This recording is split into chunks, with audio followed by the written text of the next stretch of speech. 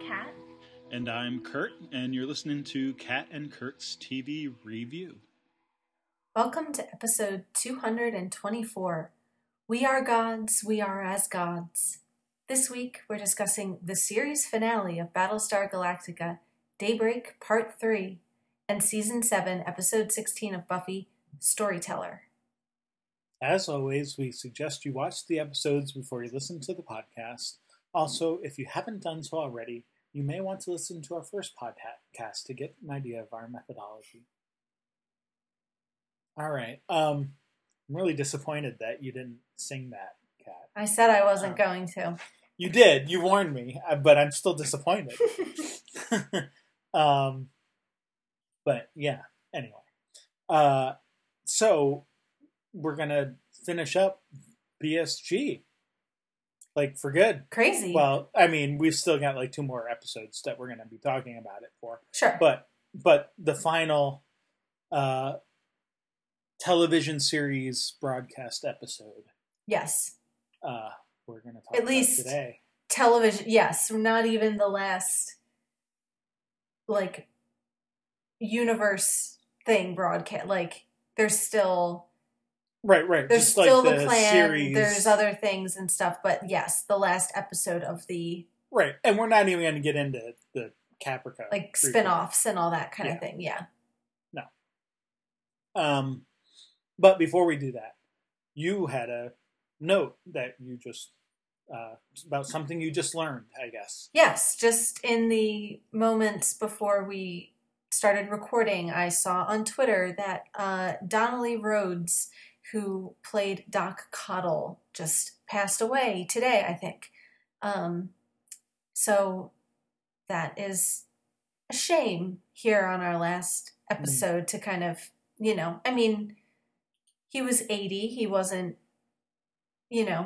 that's not super, super old. It's not super young either, but, that's a shame to hear that. And, yeah, he was a good character that I think we really, at least I enjoyed his part in the show. I think you did too. I think we enjoyed his smoking and his curmudgeonly ways. So, since that is breaking news, just wanted to share that. Of course, with our delay, it won't be breaking by the time people actually hear that. This is true. It's breaking to us breaking right now. So on January 8th. Well, and I mean, not that it's not sad, but we say a lot of goodbyes in this episode too. So yeah, well, yeah, it definitely feels like, I don't want to say it feels fitting, but certainly like as we're saying goodbye to the characters, it's, in keeping with the end of the show to kind of mention. And like, so Cottle shows up in this episode again, which we kind of farewelled him in the last one, I think, kind of forgetting that he comes back, but only for like a couple minutes, so I think the real farewell to Cottle was Rosalind's, her kind of more like heartfelt expression of her gratitude for what he'd done and everything. So so even though he does pop up here, I don't know that there's a whole lot more to say about Cottle as a character, really. I think we kind of did that last time. Yeah. All right.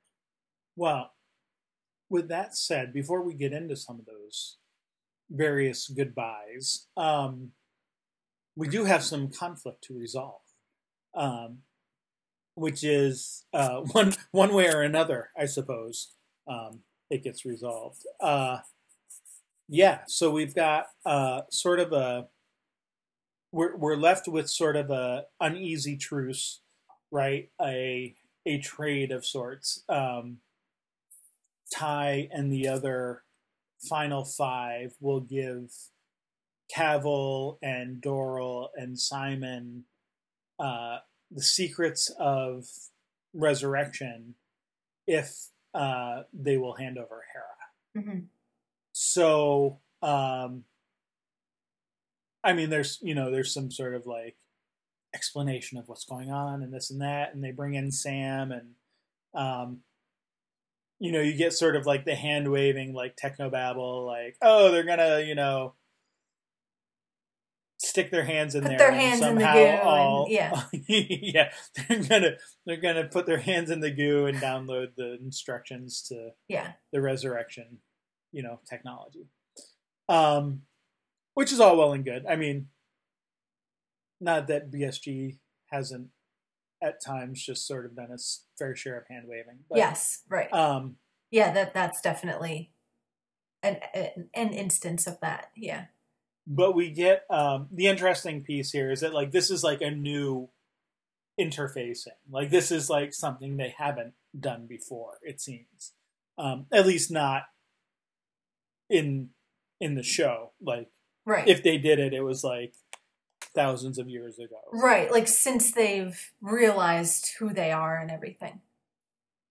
So, well, it kind of seems like up until now, I guess since she downloaded, Ellen's the only one who really has active memories of her entire life, her entire existence, whereas the others, they might have glimpses, snippets here and there, but it kind of seems like this is reawakening those memories for the first time in a way.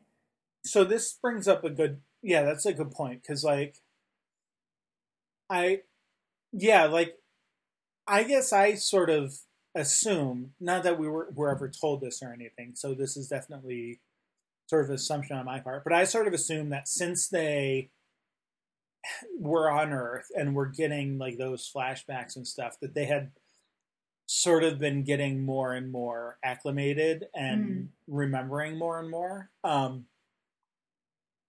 Maybe not that they remember everything like Ellen does, because she's the only one who actually is resurrected, right? Like maybe there's something in that process. Similar to like maybe like Boomer, like losing her sleeper, personality or whatever, like in being resurrected. But I guess I just sort of assumed that like, they did like regain more of those memories than maybe. We're not told that, so that's definitely well, and maybe they were starting to in bits and pieces, but hadn't fully, completely remembered everything in the way that Ellen seems to have. She's still kind of the leader in terms of knowing how the technology works and all that kind of thing. So I kind of take that to mean that she remembers the most. But yeah. I guess the one part is recovering their own memories, or at least a full picture of their own memories, but also then interfacing and sharing with each other. Right. Well, and so this is where the problem comes in, is that I forget who even says it. Saying like, "Oh, we're gonna know things." Basically, we're going to know everything about each other, right? Like, it's Tori, and she's like, she's hedging. Well, I think it's Ellen who actually says it at first, right? Like Ellen. Now, for a moment, we're going to know everything there is to know about one another, and Ty, says sort of sarcastically, "I'm looking forward to that." Yeah. And then Tori says, "Well, there's certain things that we've all done. Let's just remember we're all capable of making mistakes." Yeah. And Ty sort of brushes out. Like, he's probably thinking like, oh, we're going to find out, you slept with someone, or, like something relatively innocuous, but like maybe is embarrassing or mildly like shocking, but not like, I killed Callie. Right. Right. Stone cold murdered somebody. Yeah. Yeah. And so part of that too is not just like, because the way Ellen says it isn't just like, oh, we're going to know what everyone has done. It's, we're going to know everything there is to know about one another. And reading into that, to me, that's like, not just actions, not just like history, but also like thoughts and feelings and, you know, how you even see each other. Like, so, I mean, obviously Callie is the easy, like, externality that we can sort of point to and say, like, this is clearly, you know, a case of Tori, you know, doing something evil. But, like, how much of it, you know, so long story short, right, is they all learn that Tori killed Callie and Tyrell snaps and chokes her to death. You know, things get heated from there.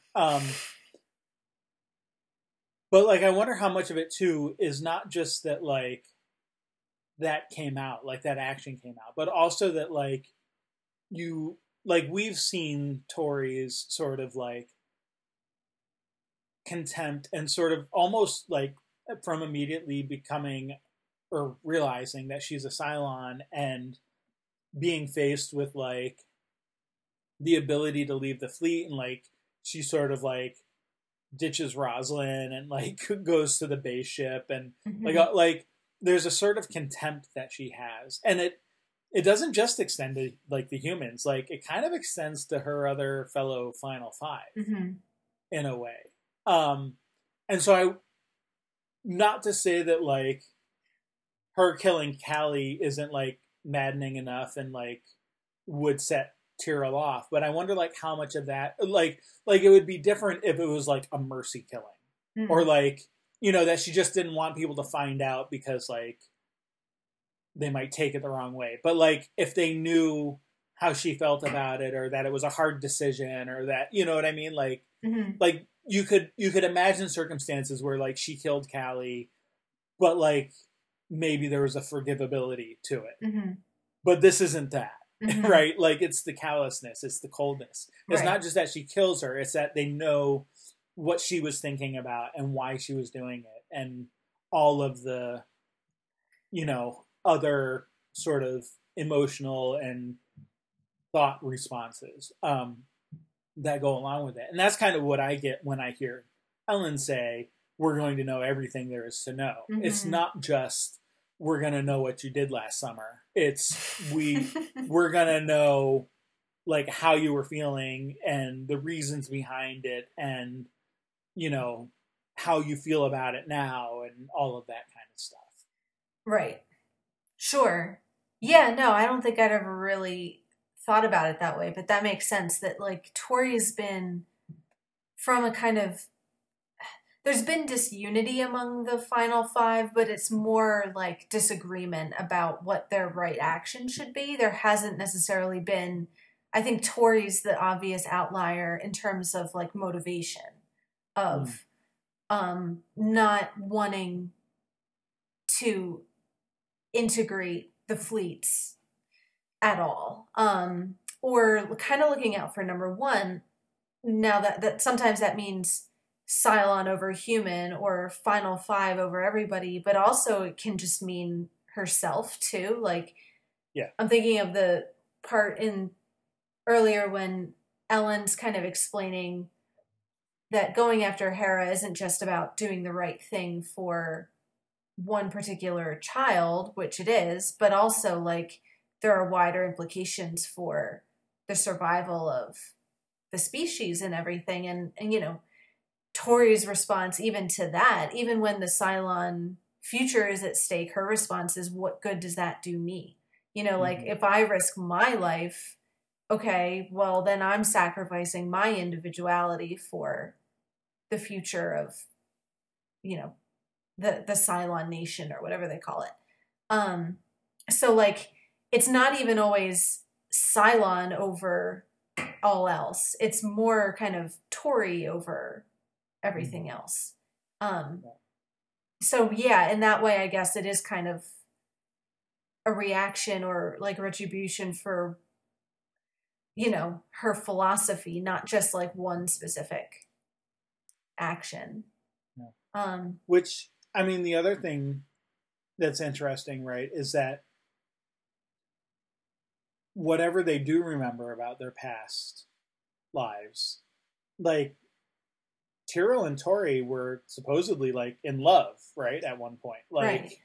in the ancient past. Right. That, you know, there's, but it's not like whatever that was, they certainly didn't recover it. Yeah. This isn't a Xander and Anya moment that we'll talk about in the next episode of "You still love me," right? Like, right. you know, we still spark. That's not the case here. Yeah, and I'm not sure what conclusions to make about all that. Like, yeah, you know, I mean, I think it's kind of notable that after the flashbacks of Boomer and Tyrell earlier in like the Daybreak episodes, the final kind of Tyrell flashback is a Callie memory.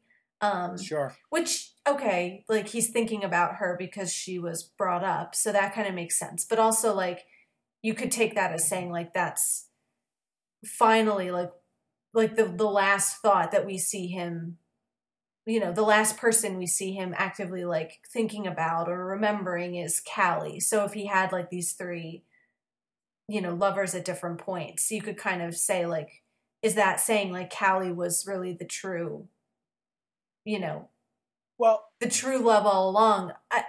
I don't know whether I'm troubled or intrigued or what to do with the motif of violence against women that pops up with Tyrell occasionally. Like, not to say that's all he is. Obviously, there's a lot more to his character than that. And all of the instances have like circumstances where, you know, you have to take them in context and everything.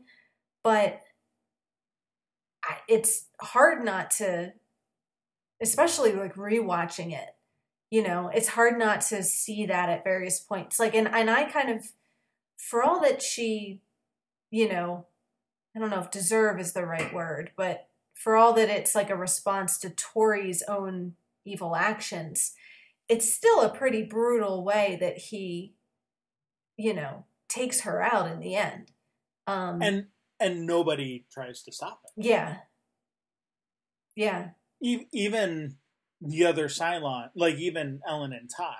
Right. And Ty kind of like it exonerates it in the end. Like, well, that's what that's what I was just. I would have done the same, and then he kind of skips off, not happily, but he gets his kind of quote somewhat happy ending off, like in the Scottish Highlands or where it is that he's off to. Well, so that's kind of a like, I'm not quite sure what to do with that, you know. And going back to what you were saying, like, do we look at Callie as like,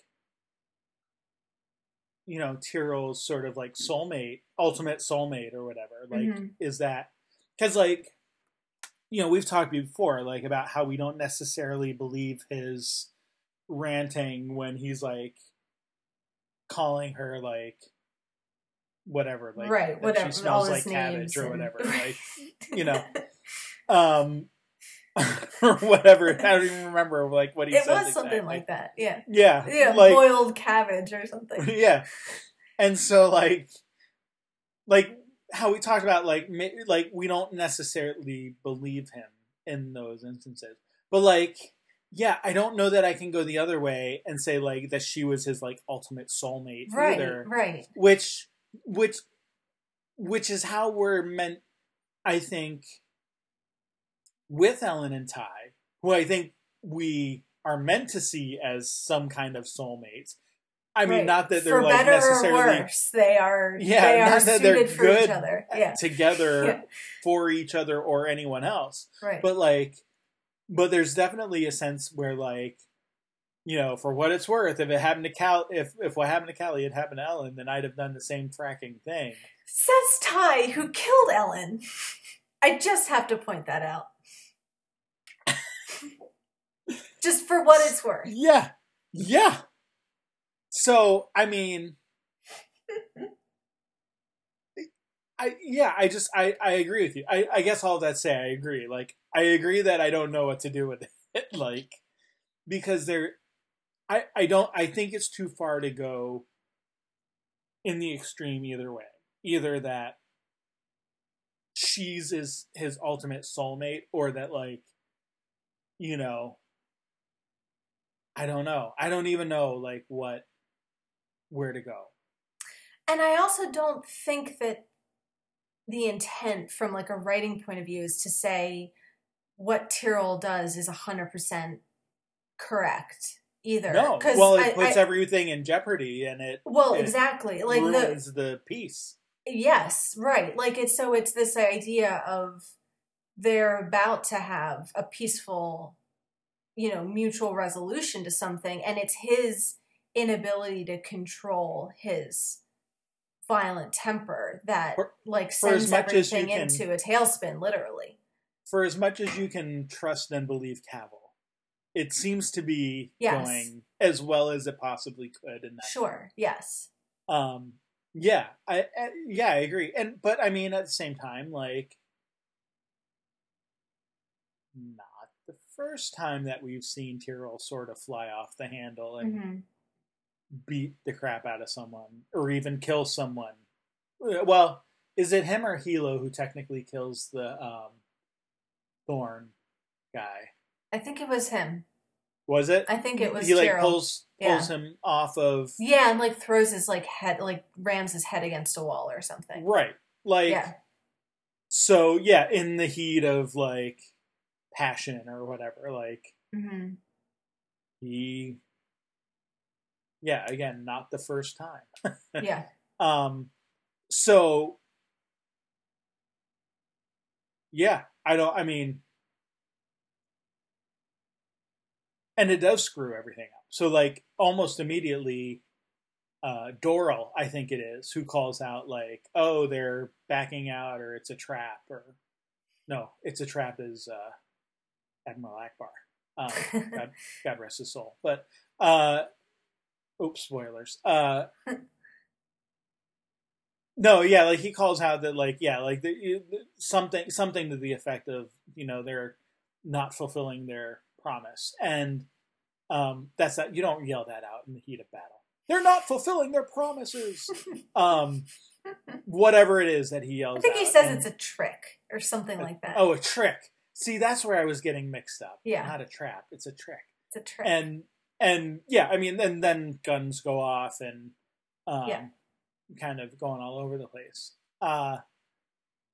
Just one last Doral note. I love that shot of him rolling his eyes at his own dead body. I think that's really like that. Like this part of the episode starts with like dead Doral, and then it pans up to live Doral, who's just like, oh, God, like not again. Anyway, right. There's never enough Doral, for my opinion, but and it's funny because like he kind of just is out of the picture for like the longest time. Yeah, I know, and he's so good. I don't know. Right, because he's there in the beginning. Yeah. And, like, Yeah, he kind of fades as other ones sort of take over. And then, he kind of just drops back. But then, like, it's suddenly like, oh, yeah, he's still here. Mm-hmm. Maybe the actor was busy. Yeah, maybe he got other gigs in the meantime. But, so, right, you get the shootout, and you get Cavill killing himself. I'm not going to be taken prisoner, I guess. Which is kind of a little bizarre, given he's the one who wanted the resurrection in the first place. So, like, has to be pretty bleak for him to want to take himself out. Mm-hmm. Seems like. Yeah. Right. Yeah. And I mean, I guess that's like the nihilism of his point of view of, Sure. Which I guess is a little paradoxical. Like, for the one who's the most invested in resurrection because he doesn't believe in anything, he's the one who gives up in the end and just says, frack it, and that's it. Kind of just takes care of it himself. And then, racetrack arming those nukes before getting killed. Yep. This kind of puts everything there to blow stuff up, even in the end. Yep. Yeah. So I mean, right. The ship gets bombarded with nuclear weapons. They have to jump. You got Starbuck doing the music thing and like converting notes to numbers and typing in coordinates. Yeah, I don't know. Like, I mean, I don't know how much to talk through all of that, but I guess other than just to say like the clear association with the hybrid there at the end where she says jump and it jumps. Yeah. Well, and there's I don't think they ever explicitly connect it, but it seems to me that that's the whole reason that the CIC is an opera house, right? Is like the music connection, that like this is the place where the destiny is expressed in music. Yeah, I actually hadn't even thought of that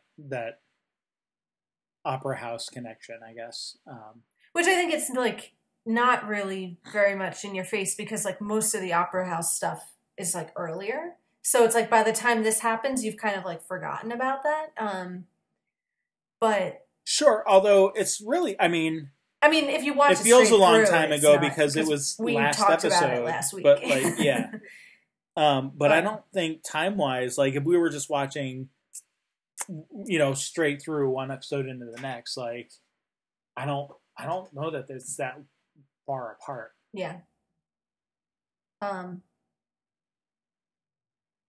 yeah, and I mean, like regardless, ever since I guess it's kind of the fulfillment of the music motif, like in the show, like ever since that first opera house reveal, the kind of slightly supernatural form that music takes. This is kind of the ultimate, like, this is the final endpoint of that, like, and dovetailing with Kara's special destiny.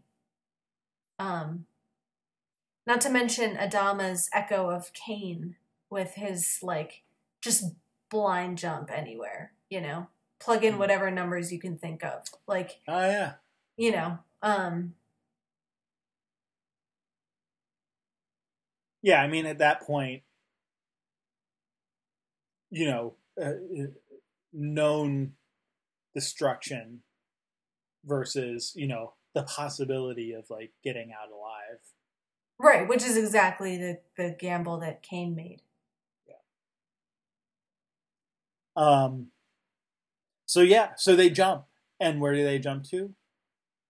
Earth, of course, or a planet we're going to call Earth. Yes. Yeah. Well, all right, and I want to talk about that for a minute, about like the Earth but not Earth aspect of it. Because I kind of like that exchange between Roslin and Adama about, is it Earth? They kind of laugh. Like, I like the way that Adama just kind of frames it as like, it's Earth because I say it is. Damn it. Mm-hmm. Like, because like we've been on this, road too long, and I feel entitled to it. And so if I get to name the planet, that's what we're going to call it. Which I think it's a way of kind of like, I don't know. I'm sure there are people that probably are annoyed by that, but I like the fact that it both is and isn't the Earth that they were looking for. Like, it is a habitable planet. It is the home that they were searching for, but it's not strictly the mythical Earth of their scripture. Like, they found that and it was a wasteland. This is something else. I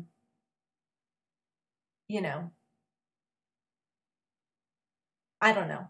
What do you think? Yeah, no, I actually do like it. It's probably one of my favorite parts of the episode, actually, is Mhm. that whole discussion of, Earth is a dream, one we've been chasing for a long time, we've earned it. I like it, one, because it it closes that loop from the miniseries of we're gonna find Earth, and like, yeah, we found like the historical Earth, but like we didn't find Earth. We didn't Mm. find the promise of Earth, Right. right? Like that, Right. What Earth is supposed to mean and represent. right? Yeah. And also because when he says that way back in the like he admits like I don't know where Earth is, and it doesn't matter. Like at that point, Earth literally is a dream. Like there's no even possibility of finding her Mm-hmm. in Adama's eyes. So like I think for him to sort of like you know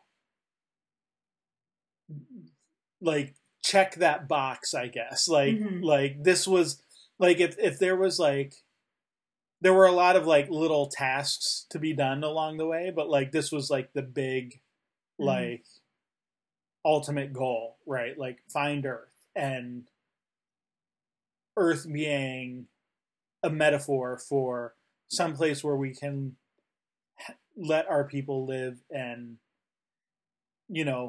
procreate and make babies safely and Mm-hmm. relatively securely. um so yeah, no, I do like it. I think it fits both sort of Adama Adama's practical side and his more dreamer side, Mm-hmm. right? Of because I think we see both of that throughout the series. Mm-hmm. Yeah. Yeah. So they magically jump here. Um,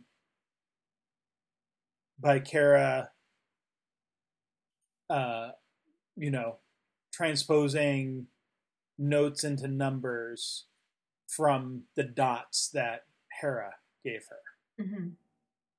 Now, so here's a question. Yeah. We didn't really talk about this at the time, but like, is Hera hearing like the same kind of music then that like the final five are hearing? I don't know. I don't know that they ever address that one way or the other. Yeah, I don't know either.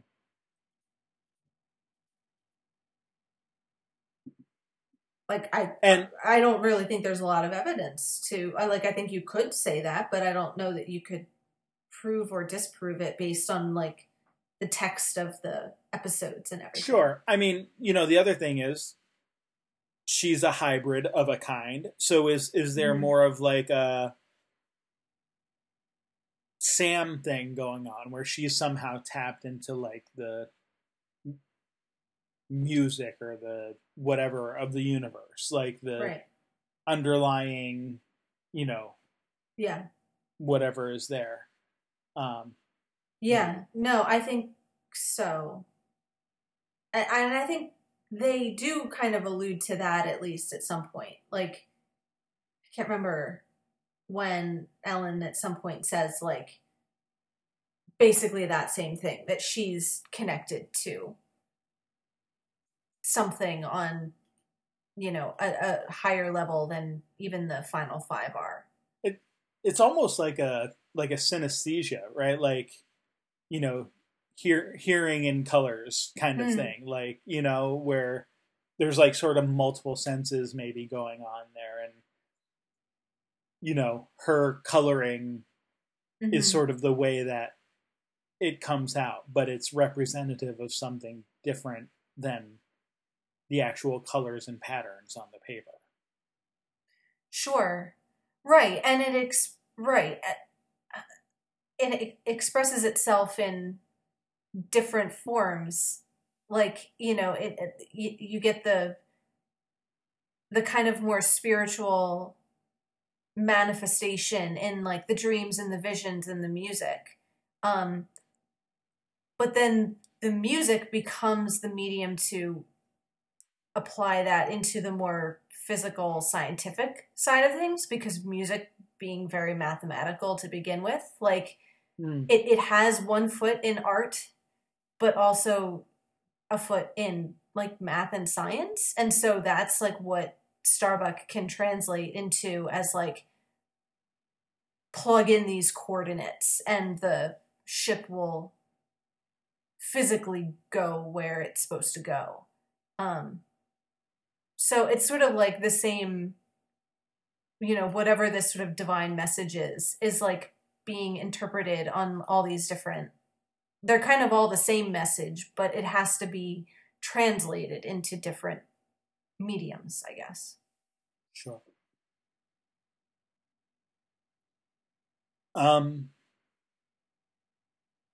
Okay, so they arrive here and they come here. So let's talk about.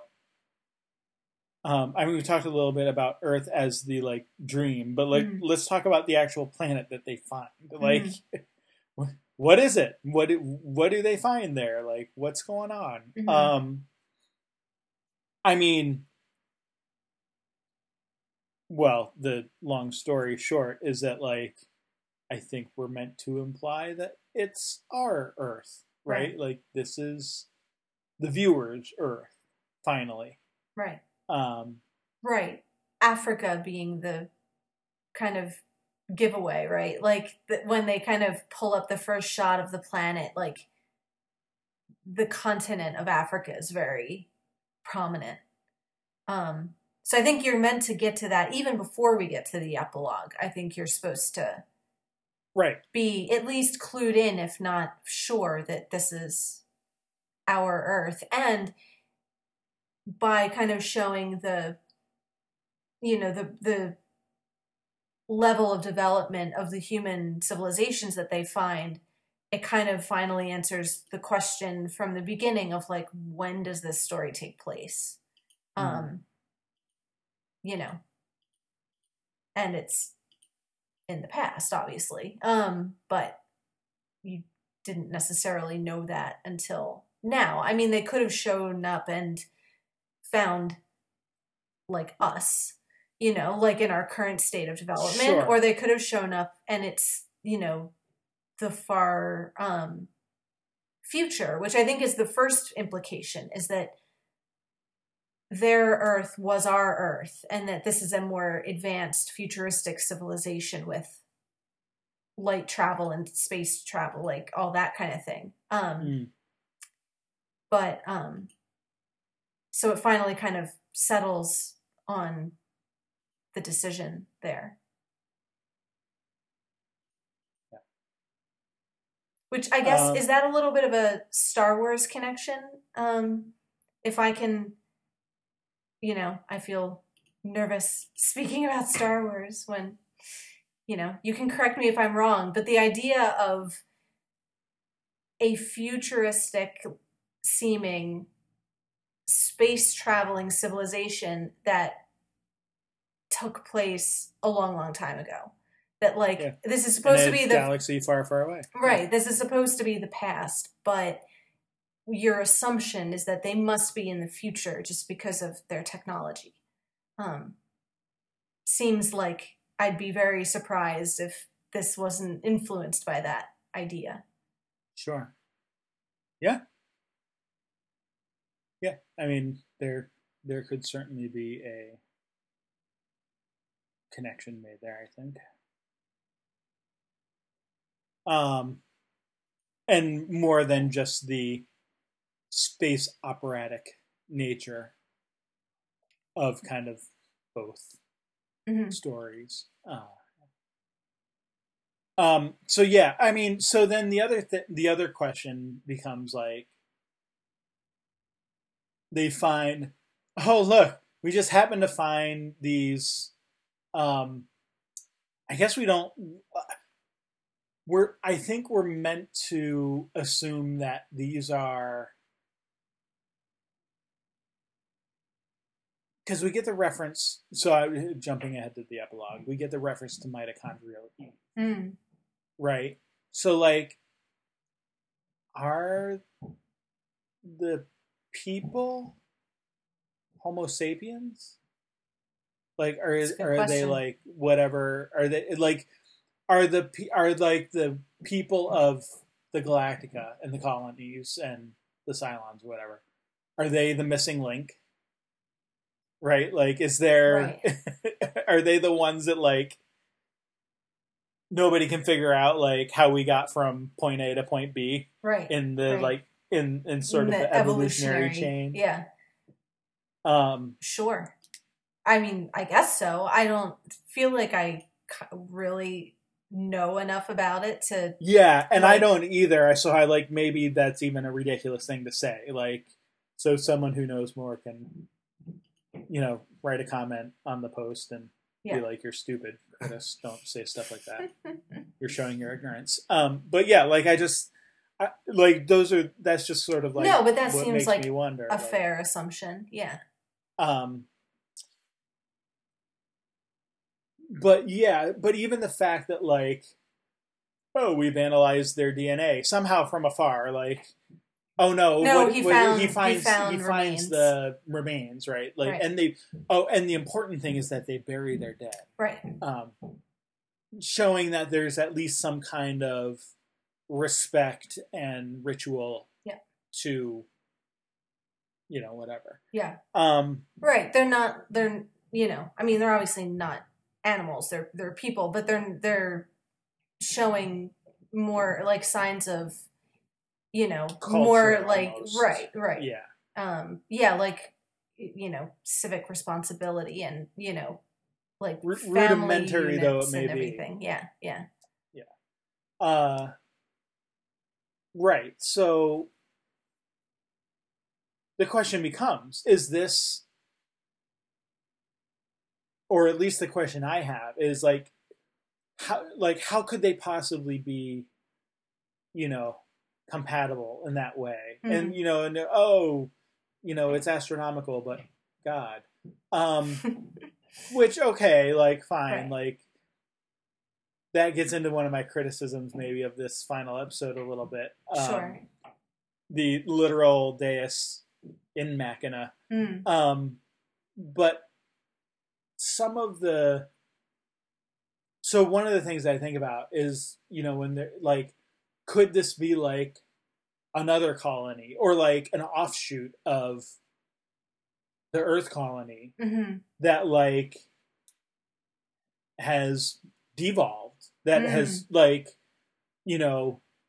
lost their technological whatever, prowess that they had. Mm-hmm. Maybe they crash landed somewhere, hundreds of thousands of years ago or whenever, Mm-hmm. and or even thousands of years ago, and like these are like like they've Right. sort of not primitive in like in historical terms, but like they've lost the technology, and this is like Right. you know that. Well, I don't know. I mean, that's a good point because you have to assume that to a certain extent, that's what's going to happen to the colonists, right? Because Yeah, civilization doesn't and start kind of from, explicitly. right. Civilization doesn't start from this point. Like, Lee can now, and we should talk about Lee's plan. Lee can talk about how we'll give them all of, like, he gives his kind of like slightly colonialist, kind of, white man's burden speech about how we're going to bring them all of our wonderful art and technology and culture and language and all this stuff. But that can't be what happens No. because we, like, if we're assuming this is consistent with history as we know it, civilization comes out from this point of the tribal people, not from Right. the colonies. Now, I think the implication is definitely that they contribute to that. Like, I think the idea that the Greco-Roman pantheon originates with the religion that's brought with the kind of, Yeah. colonials is in there. But it's right. not Like these are the people who show the Phoenicians how to make letters. Sure. Right. Right. So like there's definitely like certain similarities in belief or culture we're supposed to take as like, okay, we can trace it back to these people who brought those ideas. And yet, they don't just suddenly advance human technology by millennia overnight. Like it seems more like they get assimilated into Earth culture rather than the other way around. Which I guess is kind of playing with this. All this will happen. All this has happened before. Theme of how much they clearly forget about their culture and their tradition and their history. That doesn't get passed down. Maybe in stories and in memories and in religion or mythology or whatever, but not necessarily as written, recorded history that we can learn from. Well, and which is an interesting thing because like the whole idea of memory, like if the final five and the other Cylons like all forgot about their past on Earth and whatever, and then repeated, right, like retain the cycle, then it's that sort of, it's that loss of knowledge and memory and awareness that seems to lead to the cycle continuing. Which is, and I guess I don't think I ever really fully thought this through to this extent. It makes it a bleaker ending than I'd ever really read it before, I think. Well, I agree. And so I think you're getting, I think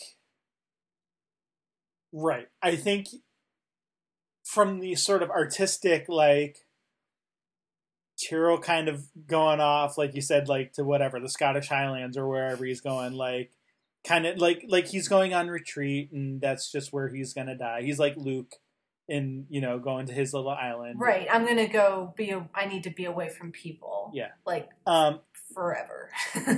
Which is also what Adama kind of does, right? Like, right.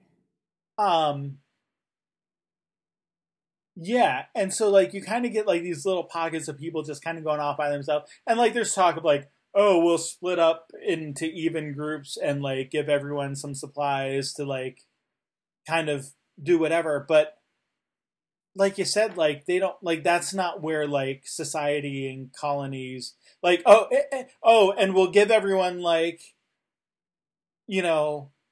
coordinates of where everyone else is going, but like how useful is that going to be? Yeah, that doesn't matter. Like once like the ship stops running or whatever, and like here, like here's why we haven't run across like here's why we haven't excavated a big ass starship, in the plains of Africa somewhere, right? Because we put it into the sun. Well, but what about like all the raptors they seem to be flying around with everywhere? Like, sure, where did those go? Are those like in the mounds of like Peru or something? Like, right? I don't know.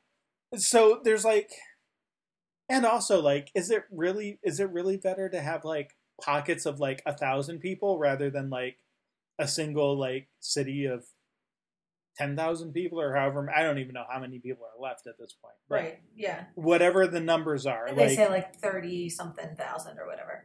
Yeah. Like whatever the number is, like, is it really better to split all these people up? Like that's not that big of a city when like you're the only city in the world. Right. And then so my mind also goes to like, how exactly are they like finding like their mates in the native population? Like you would have to think that the natives would be rather scared of them and wouldn't become willingly, whatever. So is there something more nefarious going on here? Sure. In sort of the reproductive scheme that they have. And also it brings up the question of like, then how does Hera become mitochondrial Eve if there's like 30,000 other people from Galactica spread all over the world? Right.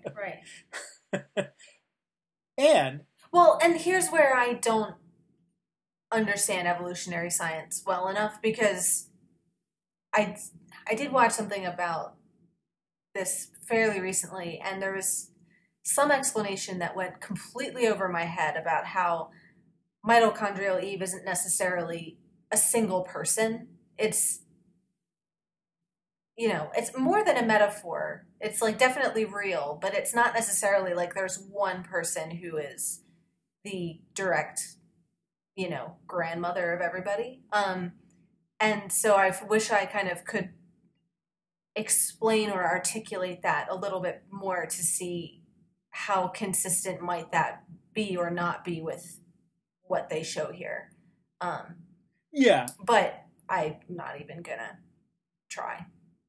I think for me, the more important point about Hera being singled out is the blending of the human and the Cylon. The fact that, like, Cylon DNA is part of the human race, like our human race as we know it and have it now. Like, that's the implication, is that we are all part Cylon, because Hera, and by extension the Cylon race, mingled with our ancestors, and that's where we came from. So that's kind of, to me, more, I don't know whether that, I doubt that makes good science, but like from a story point of view, I think that's why Hera becomes like singled out in that way.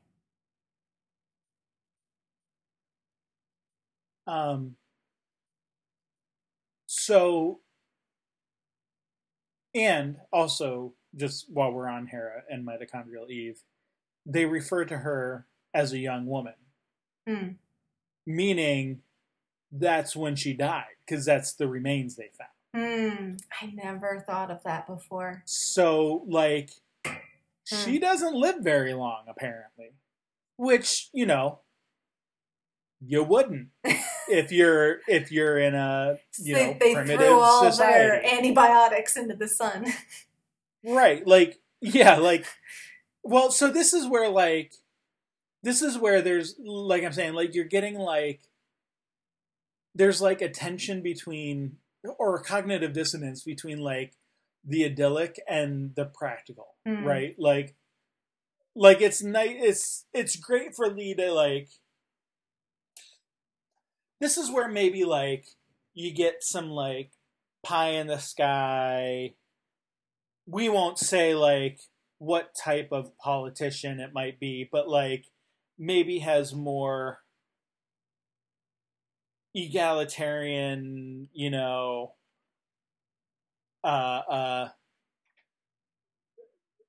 beliefs than maybe practical beliefs. Okay. We'll say, if we put it that way, where you get, like, Lee as representative of that, you mean? Yeah, like, if we, we can all just, like, start over, and, like, we'll all live happy without cities and without, like, creature comforts, like, heat and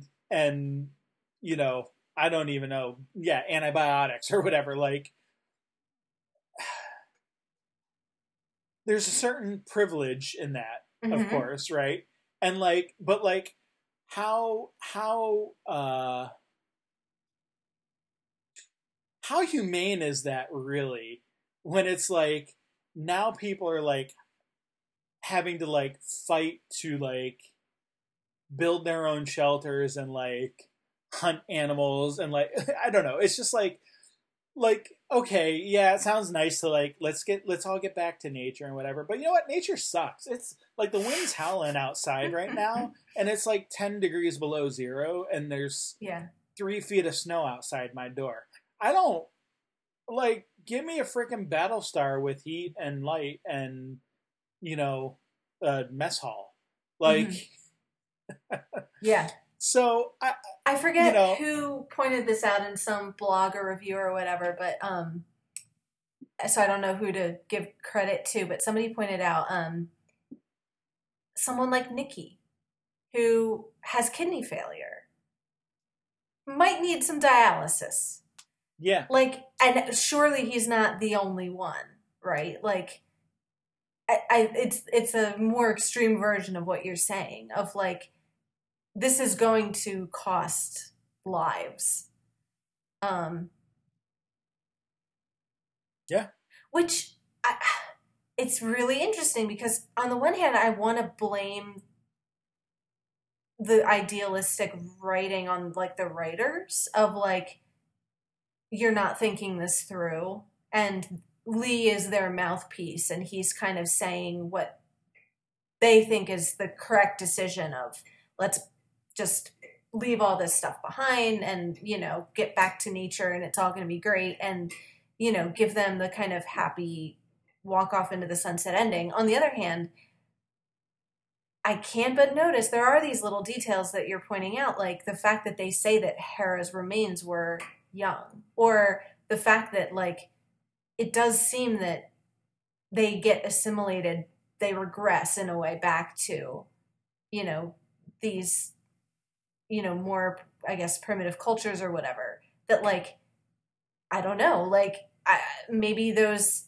hints are a little bit more deliberate, that it at least opens up the possibility that this is not the smartest decision. And that like, you know, that they are going to forget and, lose their, the advantages that they've brought with them and everything. So I don't know. Yeah. But it certainly opens up. I think like my overwhelming impression when I first watched it was more that kind of idealism and like contentment and hopefulness at the ending. Whereas like talking it through, I'm seeing more ways in which they introduce some ambiguity to it. And a hint at things maybe not going as well as the characters are imagining they will.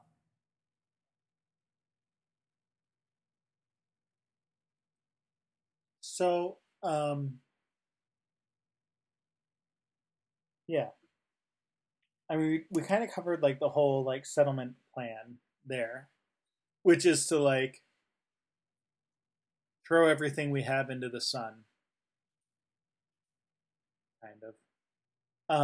Including Sam. Including Sam. We're done with Sam. Throw him in the sun. Which, yeah, it's not even really clear to me to what extent he is aware. I don't know. I actually got I mean, I guess he is. So like the goodbye to Starbuck. Sure. Like there's at least a moment, and now like is this like right? There's a moment an of awakenings kind of thing, yeah. like just a momentary relapse to his former right cognizant self, possibly. But there's also like if he's truly connected, like as he seems to know. Sure, he has what like wants to like he participates in the battle, yeah. right? Like he is able to like go like help like talk to the hybrids and stuff and get them to do what needs to be done, and sure. Presumably one of the other final five like reached in the goo and told him what to do. So, and he seems okay with it because like if he wasn't, then they wouldn't have flown. He wouldn't have flown the actual, ships into the sun. So like, definitely seems to be complicit, and aware of what's going on, to some degree or other. And I guess with all of that, it just like, okay, well then like I guess like he's cool with it. Then like what else can you say against it? Sure. Like it does seem kind of weird though. Especially given like they even do like the like overlaying the audio of like his interview, right? Of Mm. like being in touch with the universe. It's like if this is what he was really always looking for, why would he give that up? Mm. I don't know. Sure. Maybe he just orbited the sun for like a few thousand years to like stay in touch with the universe. Enjoy it for a little while. Maybe like the loophole is that like I never said when I would fly into the sun. I just said I would do it. Yeah. But I don't know. Like that's good. I like that idea. Yeah, like he's like he goes for a little. I'm gonna go for a spin, but then I'll take care of it. I mean, we know like he can't go FTL, so like it's going to be a long trip anyway. Yeah. Like he can't jump, right? Because like the Galactica would get destroyed. Mm-hmm. But like, yeah, you know, maybe take a long trip around, maybe stop by, take a look at Venus and Mercury on the way in, you know. Chill for a bit, commune with the universe. See, now I'm kind of wishing that had been the ending of like Sam's just gonna fly away. You know, like we don't want the fleet. He wants the fleet. Just let him go. Like, and he just takes off. Yeah. To who knows where. Takes the slow route to Beetlejuice or wherever. Like. Sure. Excuse me. Yeah, so all right, so like speaking of like people who say goodbye to, or kind of who we say goodbye to, because it's really for our benefit that we like see all these people again. They don't care. They're off doing their things, right? Like you get the like final like Helo, Athena, and Hera, and so again here's the other like cognitive dissonance, right? Like, oh, we're a happy family unit. We're going to teach you how to hunt and do this and that. But we know Hera dies as a young woman. Like, I hope she doesn't get like killed in a hunt. Yeah, like, oh, crap. Yeah, and Una, like, I mean, you know, do Helo and Athena have other kids? Like, does Hera have any little siblings? Like, do they intermingle? Like, I don't know. I did want to point out the kind of surprise appearance of Helo, though, just because I think, especially when you've seen it before, it's easy to forget that, like, when the first time you're watching it, all you know is that he gets left to kind of bleed out on the floor while Athena is chasing after Hera, and then you don't see him again until that last appearance at the end. So, kind of a little, you know, bonus, you know, happy twist that, you know, he's okay in the end, or at least in the short term. Right.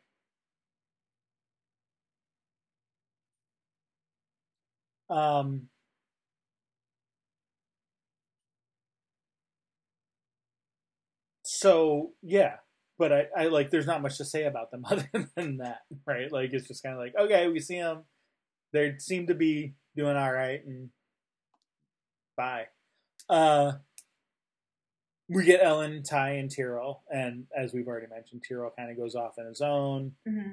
Ellen and Ty go off on their own somewhere, and it's kind of the end of them. Lee and Starbuck. But we didn't really talk about any of the flashbacks here, and I don't know, like, I've kind of poo-pooed the flashbacks all along, so, like, I don't know that they're a big deal here. I guess theirs is a little more meaningful. Mm-hmm. Lee almost stole his brother's girlfriend again. Yeah. And then, I mean, ultimately does, kind of. Sure. Anyway. But, yeah, I mean, this is where it starts to get weird, right? Like with Starbuck, Lee, you mean? Yeah, the Lee and Starbuck stuff. Like this is like our first hint that like, yeah, there's some more weirdness to come. Yeah. I mean,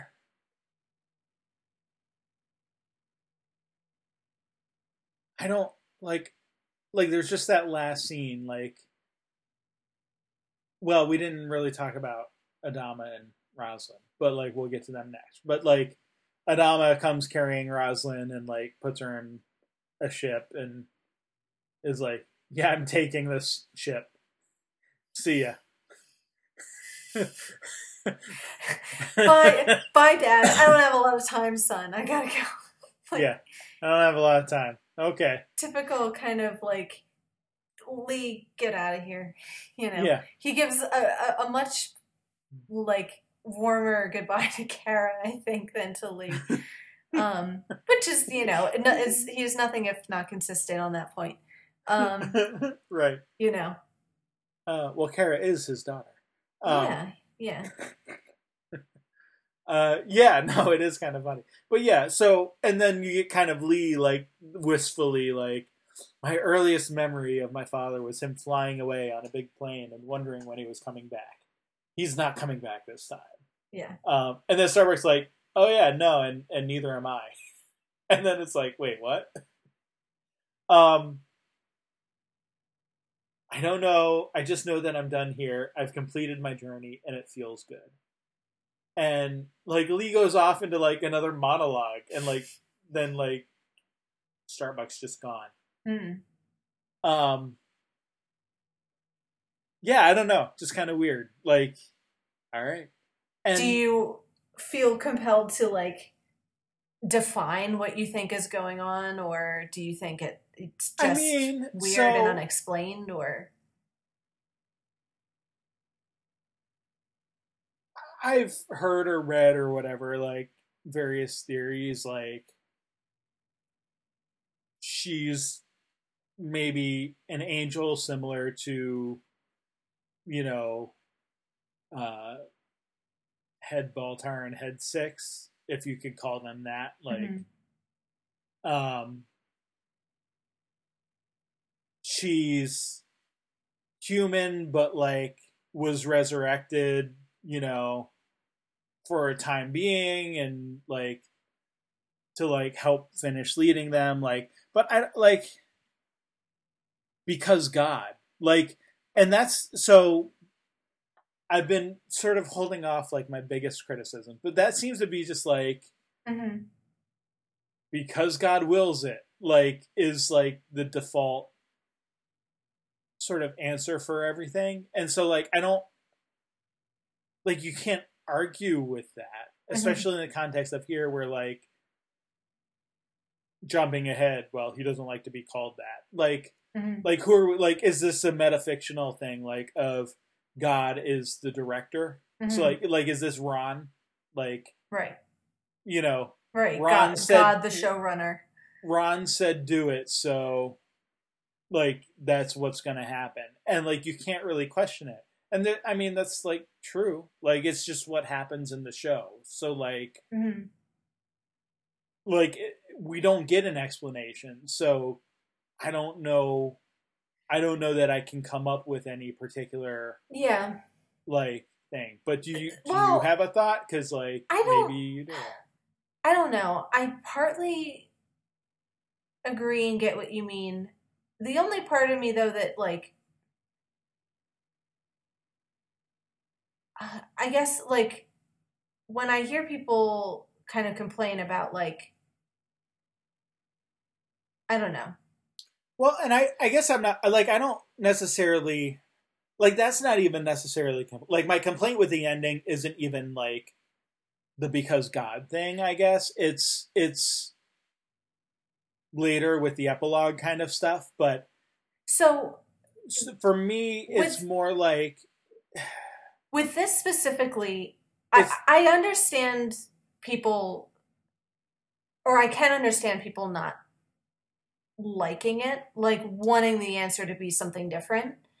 What doesn't feel fair to me to like the show is the notion that this is out of nowhere, because we've had Head Six from day one. And other, you know, metaphysical and supernatural themes and like, you know, things throughout. So I don't think this is even the first like Deus Ex Machina necessarily, or the first aspect of like divine No. intervention. And I think you could say like, well, it's easier to write off like Baltar's theology of like, we don't have to believe what Baltar says about religion because of Baltar. But like, what we do know is that we have these characters, and I think you could probably make an argument that the head characters are whatever you want them to be.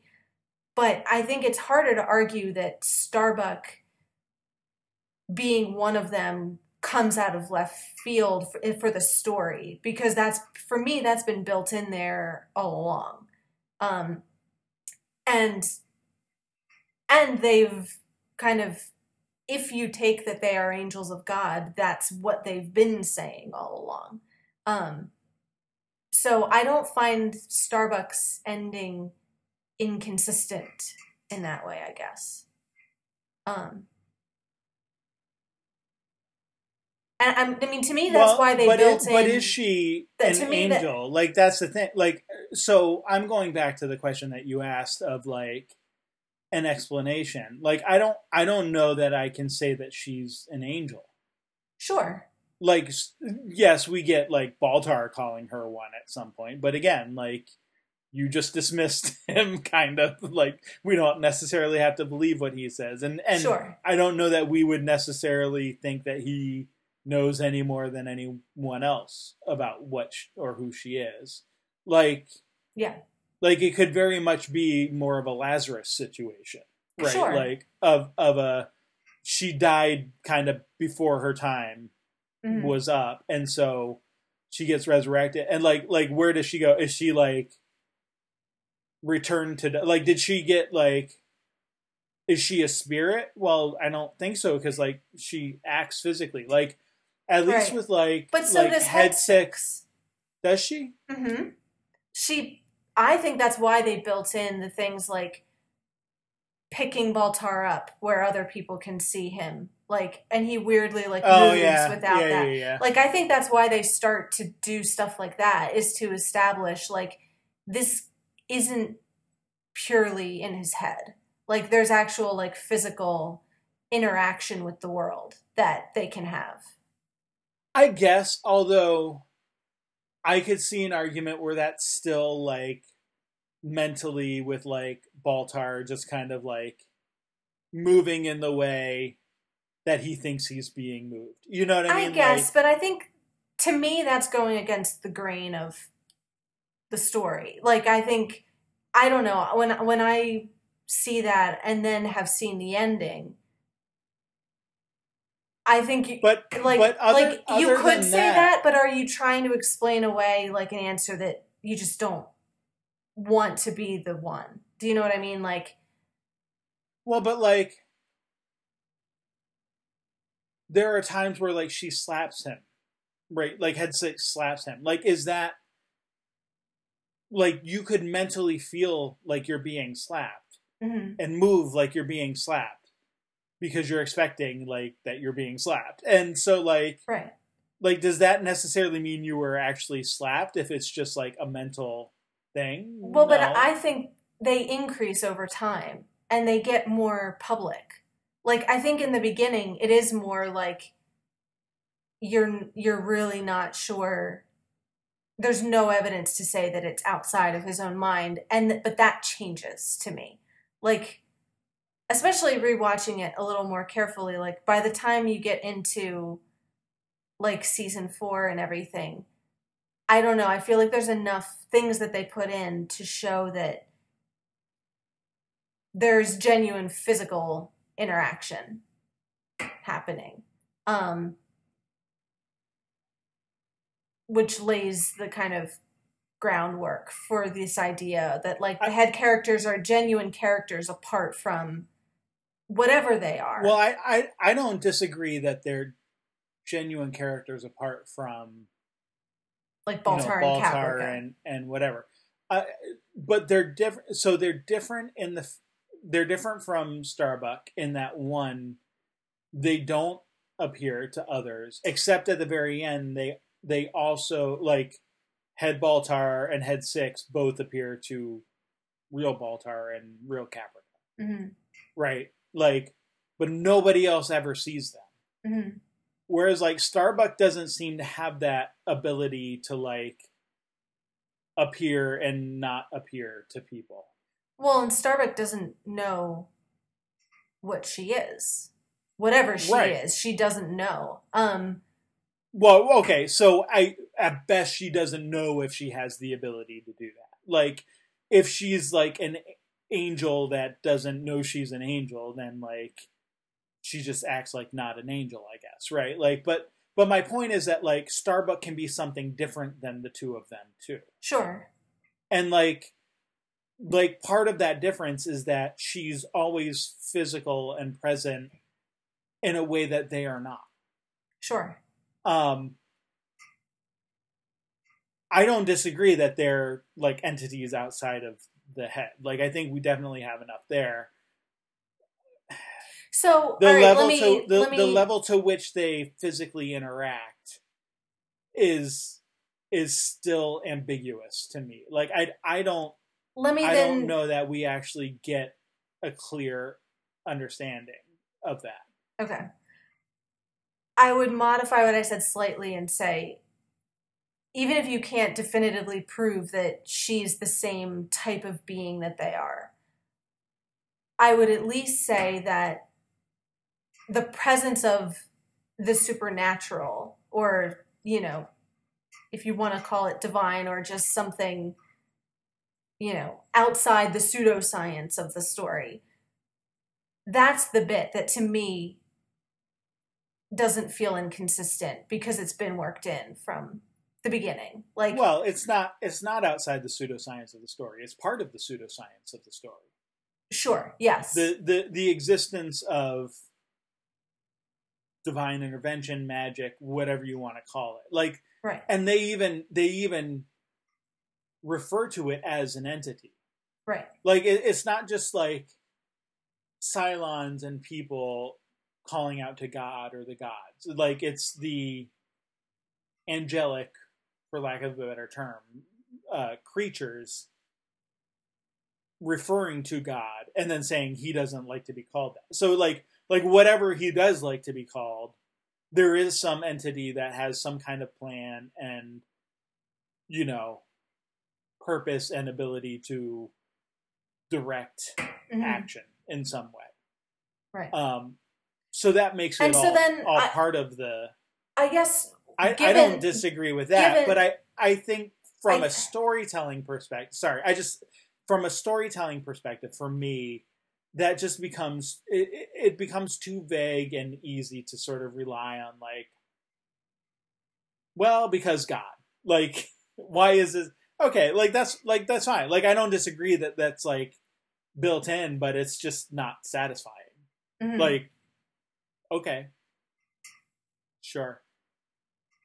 Yeah, no, and I was more, I guess, addressing, like, Starbuck particularly. Like, which, you know, not even necessarily you, but other people, like, object to, you know, her being whatever she is. I mean, it's clear, like, it's clear that she dies. Like, we see her body and we see her dog tags and like there's a physical death there. Like, but what, like, I don't think we know enough to, like, pinpoint what that means. Does that mean and I don't disagree with that.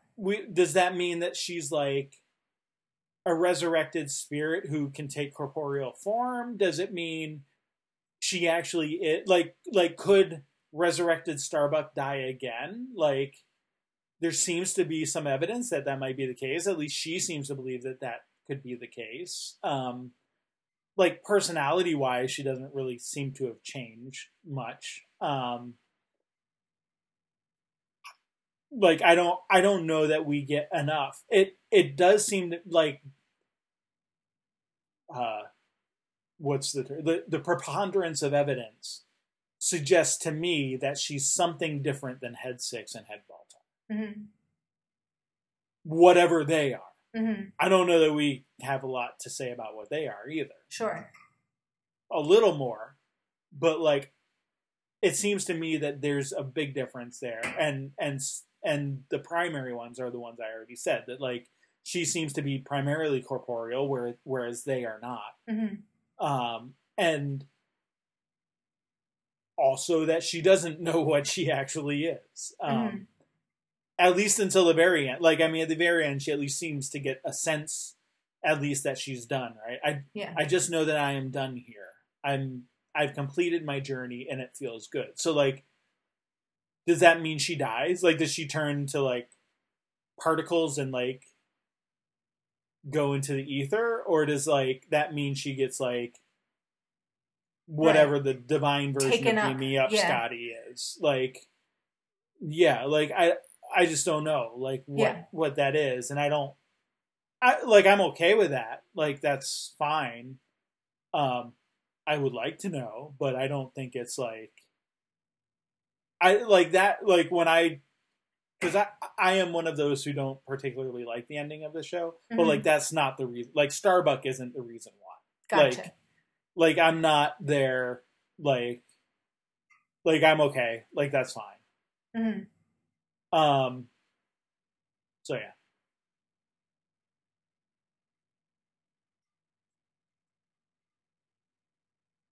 Sure. Excuse me. Okay, so we went all over with that. Anything else to say about Lee? He goes and lives in his idyllic little whatever. He's gonna Who knows? Maybe he finds a nice Neanderthal girl eventually, or whatever they are. I don't know what they are at this point. Adama and Roslin. So we kind of get like a repeat of New Caprica, right? Like, where they're kind of like off by themselves, enjoying the wooded area, or like the not wooded, but I mean, I guess there's like trees and stuff around, but like just kind of being off in nature with each other, and that's fine. He takes her to like, what is it? Is it the hills, or what is it that she's like looking at? Like, oh, I don't know. There's like, he's like, oh, do you want to get a closer or look? like the animals and stuff. Like, I thought it was more like flying low over to see the animals. Right. And like, then she dies, which sucks, but like, we know it was coming. Right. She gets her like Moses' death of like, she's not the one to enjoy the paradise that, she kind of was the guide of, the guide of people towards this new home that she won't get to enjoy. I just want to point out, I don't feel like I've praised Mary McDonnell's acting quite enough. I just want to like kind of say one note about like the physical transformation that she's able to kind of go through that like is pretty amazing as you track it, like her deterioration over the course of the series. Like the way that, I mean, and part of that too is makeup and, sure.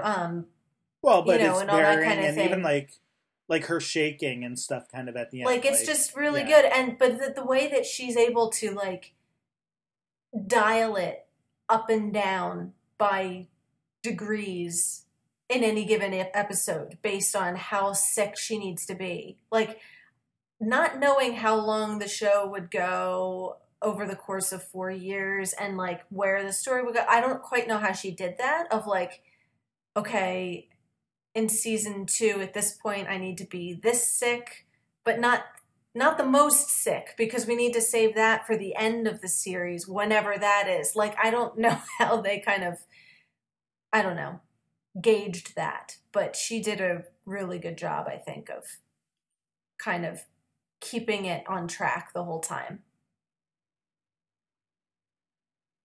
Just wanted to point that out. Sure. All right. Yeah, and then Adama, like, he's building himself a house, and like, but presumably, like, he's not out there mating with the Neanderthals. Right? I don't think so. He's just kind of like Tyrell. He's just kind of going off on his own to die. Yeah. Which is fine. Teach their own. And then Baltar and Caprica. Baltar and Caprica, who end up, I don't know about happily ever after, but at least they end up together. So the question is, are they modeled after the angelic Head Six and Head Caprica? Which we keep calling them Head Six and Head Caprica, or Head Baltar and Head Caprica. Right. But they're not really. Sure. Right? Like, I mean, if they're independent beings. Right, they're not head characters, they're right? not head characters. That's a good point. Right. Or are they modeled out, or are they just, or is it like the other way around? Are the beings taking the form of Baltar and Caprica in order to, like, appeal to their own vanities? I think that is a question without an answer. Like, yeah, are they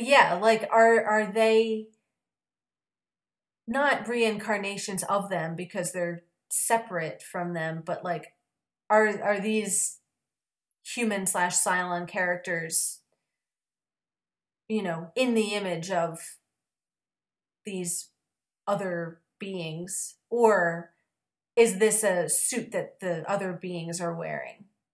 I think that is a question that I don't think we get like a definitive one way or the other answer to. And if so, why are they still wearing it 150,000 years later? Sure. Well, so we know who they are, I guess. Well, but right. Besides the practical, like, breaking the fourth wall reason. Like, right.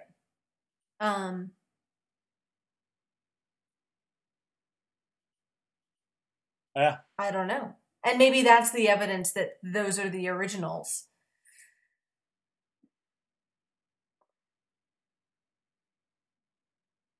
Fair enough. So yeah, let's talk about that ending. Yeah, you're not a fan, huh? The epilogue.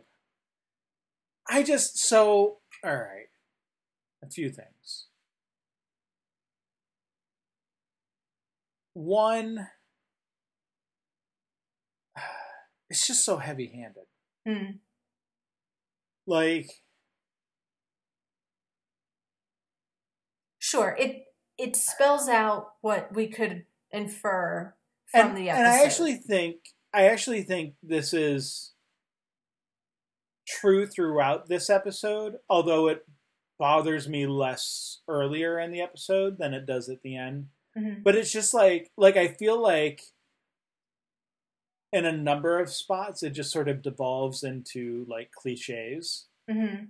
And yeah, like I feel like you could have gotten a lot more without the sort of running commentary from them.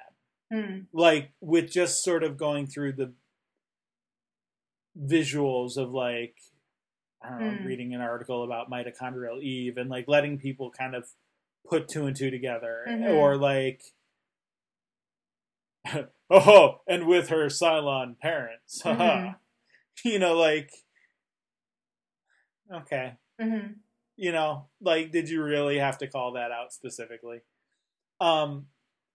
And yeah, and just like,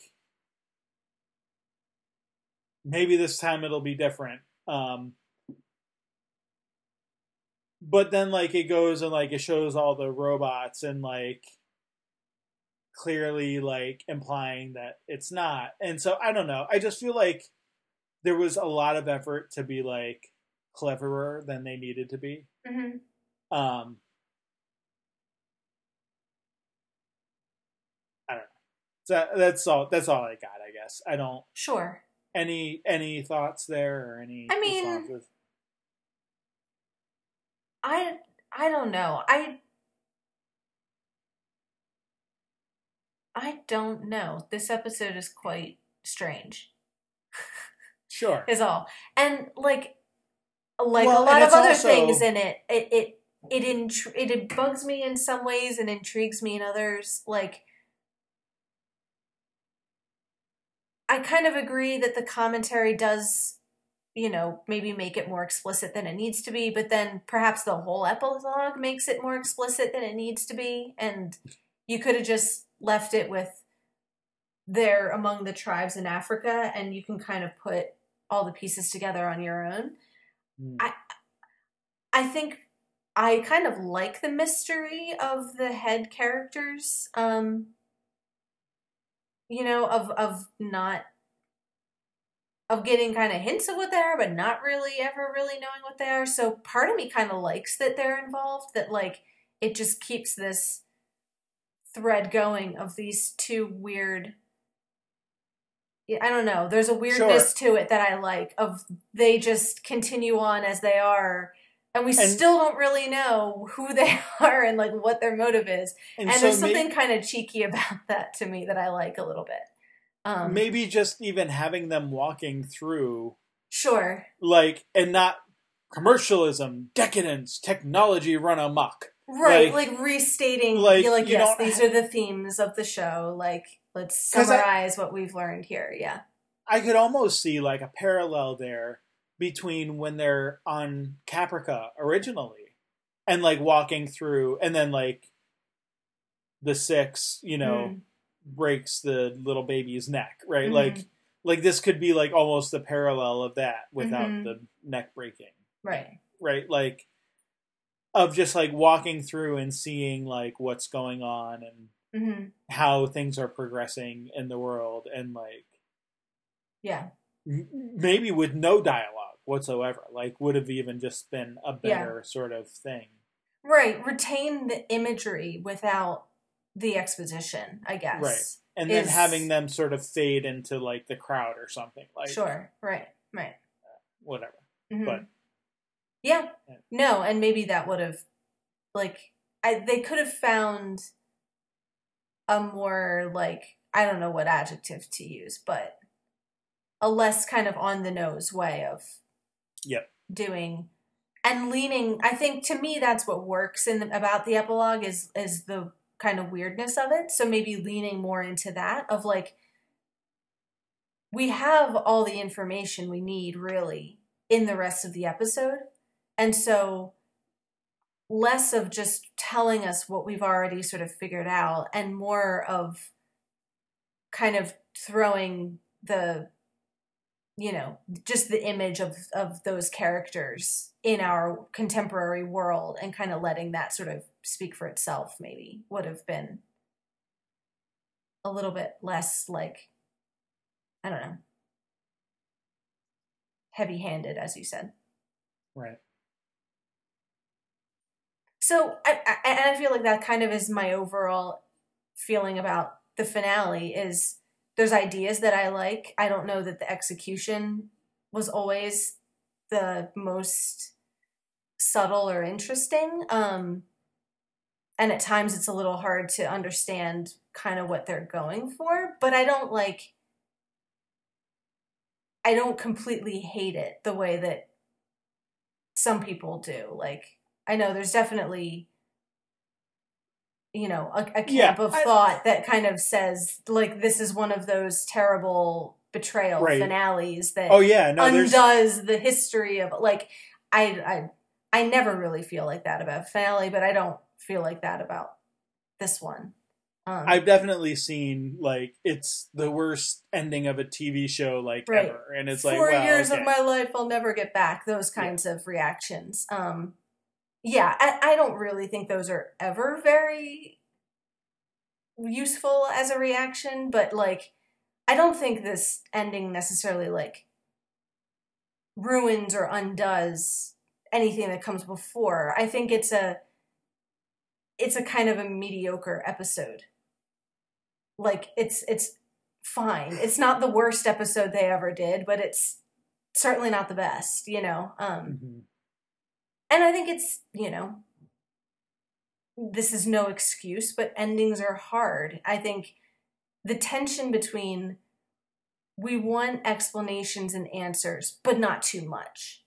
is probably like one of the hardest lines to walk in ending like a show. Sure. So I think it's they're a little bit damned if they do, damned if they don't.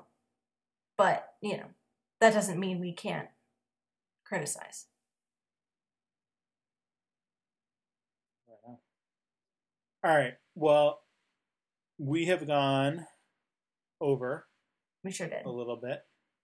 And we're going to have 2 more episodes to talk about BSG to wrap up season 4 as a whole, right? And then also to talk about the plan and wrap up the series as a whole.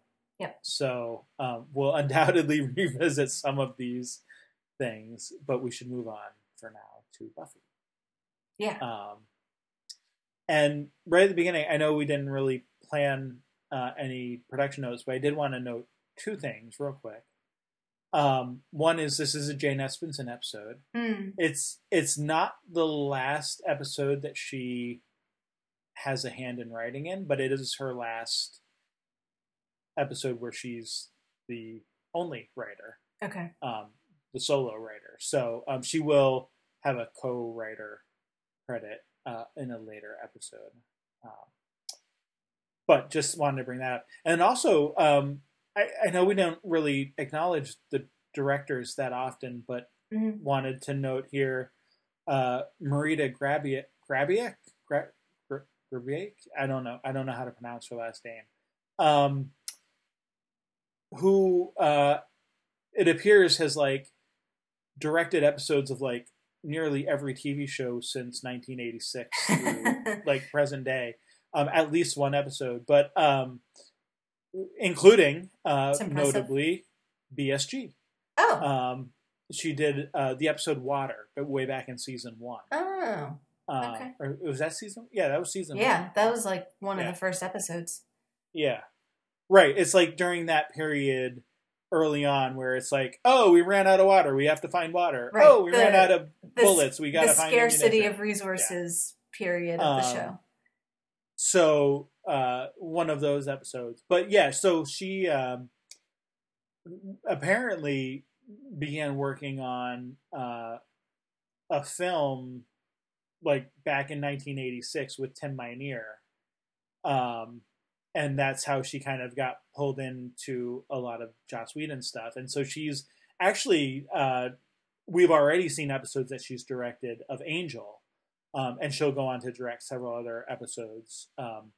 One other of Buffy and several more in Angel. And she also directed episodes of Firefly and Dollhouse.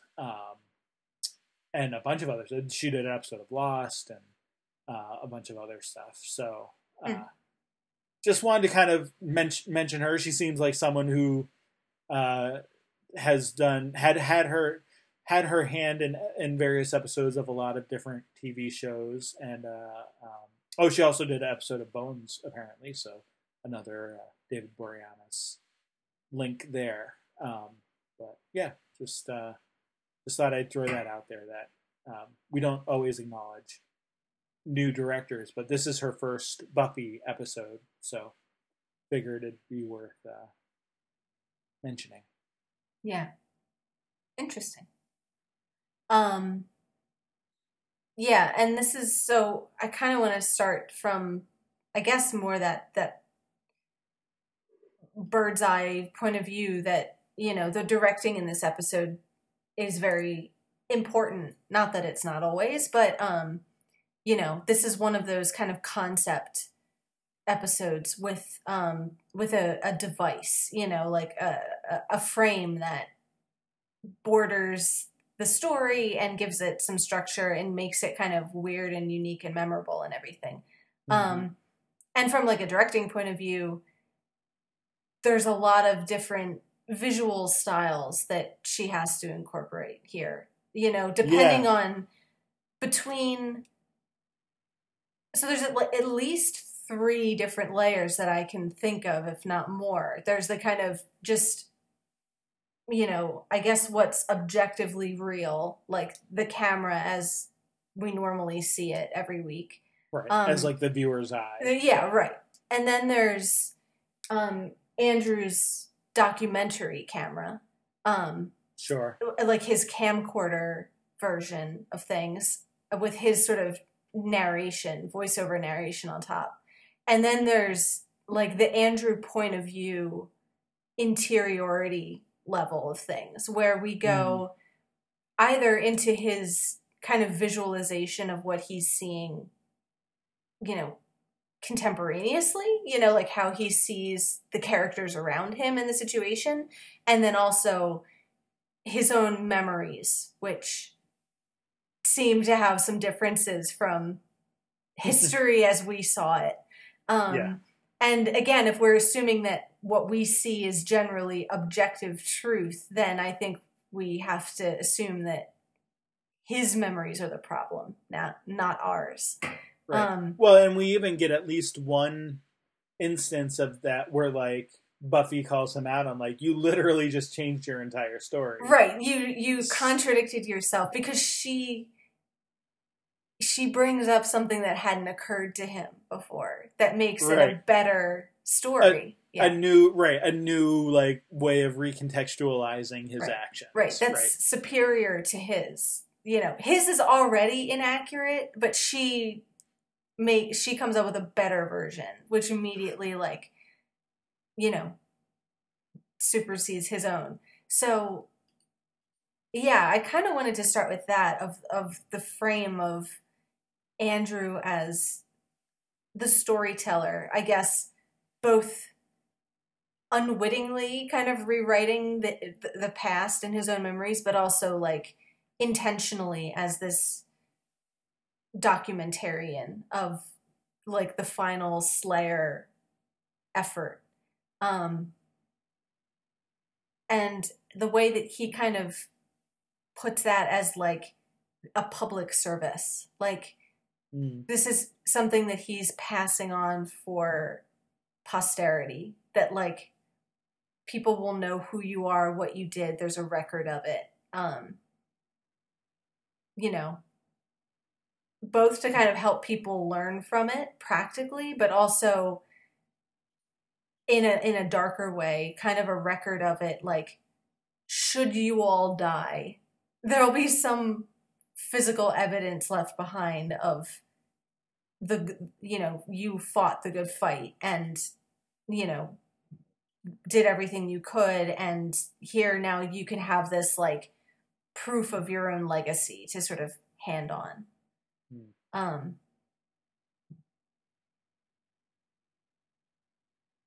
Why he thinks he's the one to do this isn't necessarily stated. I guess this is part of, it seems like implied eventually that like this is part of his whole like redemption quest, right? Like he's been hanging around. He's contributed a bit, like he does come up with information every so often that's useful. He's made the big board. He bakes cookies. But this is like the first like really proactive attempt to like do something, I guess, that's like a contribution. Not that anybody else wants him to do this. Like he comes up with this plan of making a documentary and recording everything. So yeah, I don't know. Yeah, so I think, you know, part of it is, it's interesting because I think on the one hand it's to, you know, I don't know that I would see his recording as like part of the redemption process, but it's more like removing, like he's been sort of captured and put aside by Buffy and team, right? So like he's kind of like marginalized, and I think maybe this is part of his way of like feeling like he's still a part of things, even though he's not really. But there's also like sort of the inverse of that is like it's a way for him to actually like be in the story as someone who's like supposedly just writing down the story, right? Because like like what story doesn't have like authorial, Mm-hmm. interjection of some kind? Like Right. even like even to the point of like, oh, I'm just recording the facts. Like, well, you record the things that you see as facts. Like you choose what the facts are to be recorded, Mm-hmm. and that kind of thing. Like there's like even in choosing what to record, you're putting your stamp on it, so to speak. And we Right. get There's that always moment. some sort of narrative voice Yeah. that's guiding things to a certain extent. Um, he talks to like when they're like questioning him about his like time in Mexico, and like he gets annoyed and he's like, I'm not a part of this. I document, I don't participate. I'm a detached journalist recording with a neutral eye. Like Mm-hmm. even that, like you can see like he's telling himself that he's not, like his way of being part of the story is like by not being part of the story. Mm-hmm. Kind of, you know what I mean? Like he's got all of these different sort of um roles and like sort of archetypes for like all the participants in the story, and his archetype is that he's the detached journalist recording with a neutral eye. um we don't see his own sort of like hair in the fan moment like we do Mm-hmm. with Buffy and Spike and Anya and whatever, but like that would be it, right? Like that's kind of like his you know one line like description of who his character in this Mm-hmm. tale is. um Right. And so it's a yeah. way for him, maybe this is just restating what you've already said, but it's a way for him to be involved without being involved. With like having Yeah. his cake and eating it too, of wanting to not just be marginalized and be left out of the group and just sit around and not participate. But also, I think by the end of the episode, he's much more involved in a, like, in a very direct way. You kind of realize that's not really what he wants. He doesn't really, he's not looking for a way to get involved that actually puts him on the front line. Um, so this is a way for him to contribute, but also kind of feeling as though he's safe behind, the glass of his camera lens. Um, which, I mean, not to get too like highfalutin about it, but like there are arguments about that of in situations should documentarians be, you know, getting interfering or not. Like if you see people in danger or you see, an animal in distress or something, like what if it's an endangered animal? What's your responsibility to save its life or to just like and that is if like I don't think Andrew's making like an amazing documentary here, but if we take it seriously, if his job is to leave a record of what they're doing, and we have to presume that they all, you know, think we're gonna not survive this, is basically what Buffy says at the end, and I think that's what they're all kind of thinking. Yeah. Then that is a question of like, should we be leaving a record behind? Do we have a responsibility to do that to whoever survives?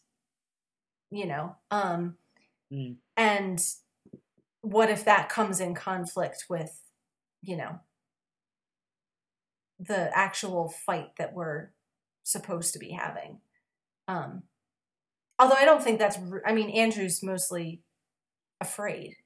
Like, I don't think he's not staying objective because he's an ethical movie maker. He's Right. staying out of it because he doesn't want to die.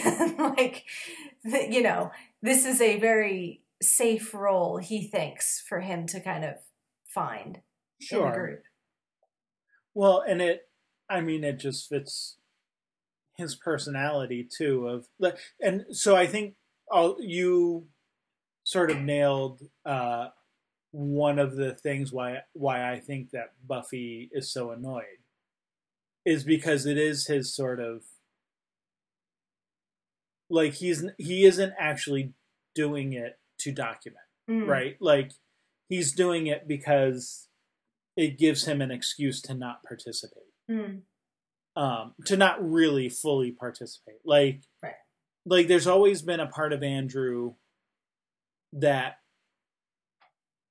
like we saw with Warren and then with the first and sort of what he confronts here is his inability to sort of like just make a decision on his own and like if you're going to be evil, and if you're going to be good. But like he just always sort of follows whoever is in charge or whoever he's sort of drawn to. We've seen it with him like trying to dress like Spike. We've seen it with his just kind of like worship of Warren and just kind of like being willing to do whatever he says, which what makes him vulnerable to the first. So I think he craves involvement, but refuses to handle responsibility of any kind for any even when he makes decisions, which is rare. He finds excuses to get out of the consequences of them. And so the documentary, like even like the name, right? Like Buffy, Slayer of the Vampires. Vampire, yeah, like there's this like falseness to it. Like there's just this like I don't even know how to describe it, but just like an insincerity even in doing it that like others kind of the kitchen conversation there is kind of funny because like the others are kind of like, oh, actually, like it might not be a bad idea to have kind of a record. And Buffy's like, am I the only one who like sees this as like wrong or whatever? And I think what she's putting her finger on is that idea that like it's not a true documentary. It's not like even if every documentary or every story has some kind of editorial purpose, the editorial purpose here is kind of to make Andrew look better. Sure. Not to actually like document like what's going on and to try to help the fight or really give any kind of true knowledge, because everything he says is like fake or like mythologized to such an extent that like it's just not it's not real. Well, and I think we've certainly seen his kind of, I guess, delusional or idealistic view of things before, although not like literally until now. Like I think from the way he's told stories, we can see that he can rewrite history pretty easily. But here I think we kind of see kind of how literal that is and like almost unconscious. Like I think the implication is not even so much that he's like deliberately lying as much as he lies to himself. It's not like a crafted I know what the truth is, but I'm going to spin it in such a way that convinces other people. It's his entire view of the world is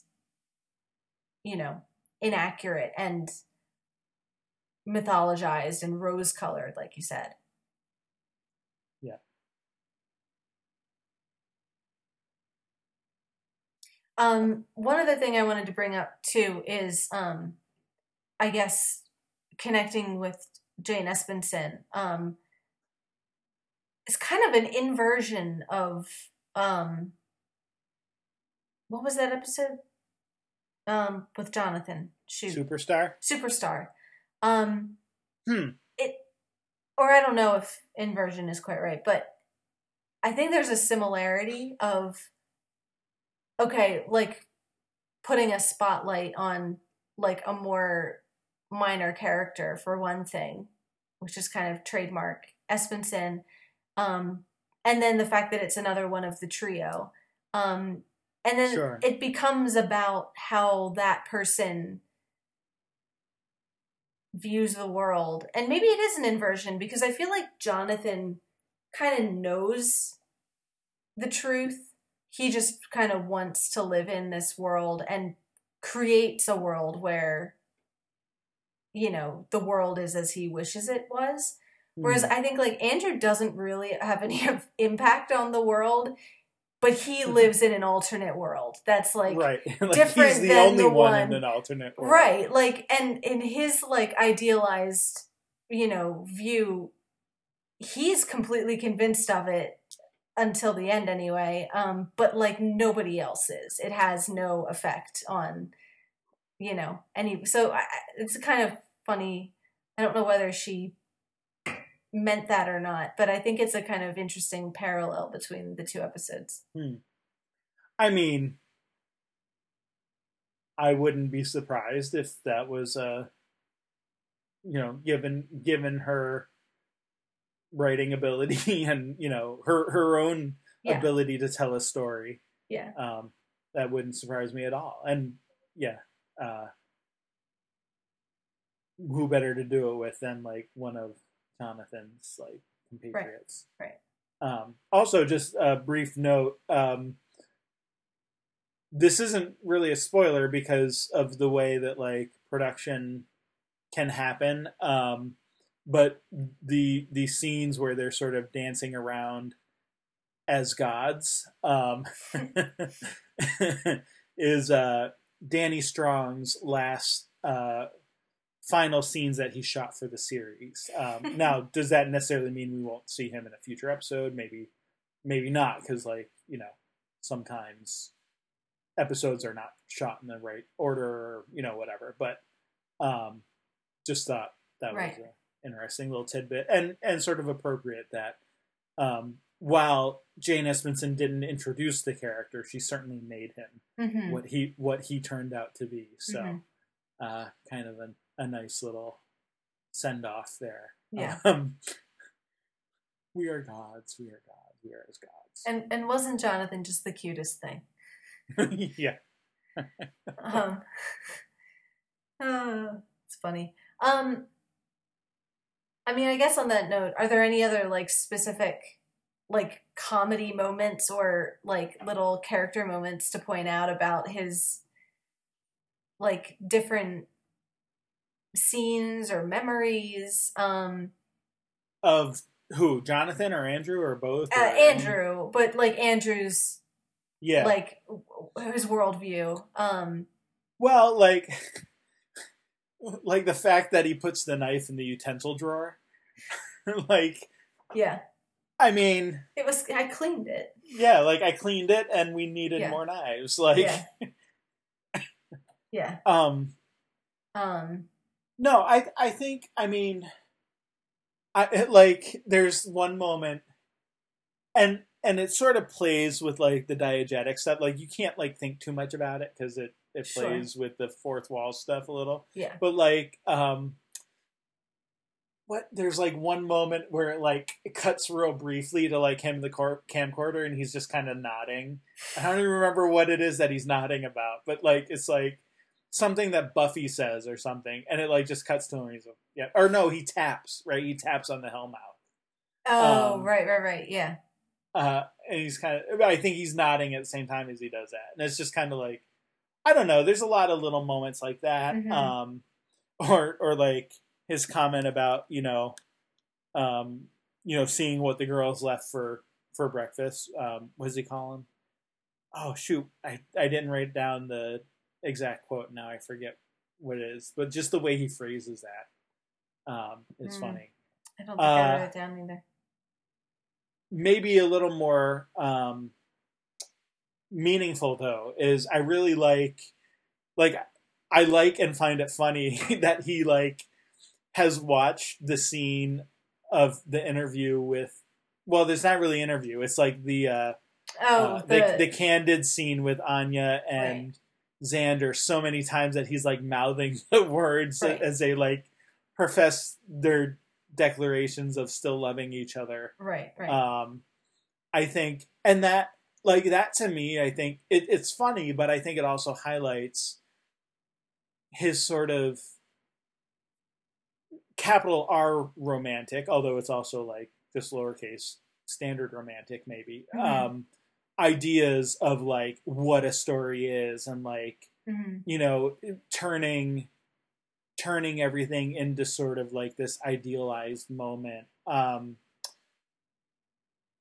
You know, about like, you know, this is the redemption of the love between Xander and Anya, and you know, he brought it out, and like, mm-hmm. like I feel like that's the sort of thing that he did. I have to wonder, just like stepping back a minute to like, how much is like Jane Espenson maybe poking fun at Joss Whedon in any of this? Mm-hmm. Like, can we like is Andrew sort of a totem or a stand-in for Whedon, like as the director of the series? Is there anything specific that makes you? No, I don't like, but I could just see that being like her throwing some things in, and actually, I don't know if there's a commentary on this episode. If there is, I would definitely want to go back and listen to it to just see if there's any maybe like moments where, you know, there's just like maybe a quirk or something that Andrew does that like is a typical Whedon sort of thing. But I don't know that there is. Like I haven't seen anything on that. But just a moment of curiosity there. Yeah. Yeah. Well, I hadn't really thought of that kind of self-referential aspect, but it is hard to imagine a writer writing an episode called Storyteller and not having some sense of like this is what I do, self-reference as you're doing it, you know.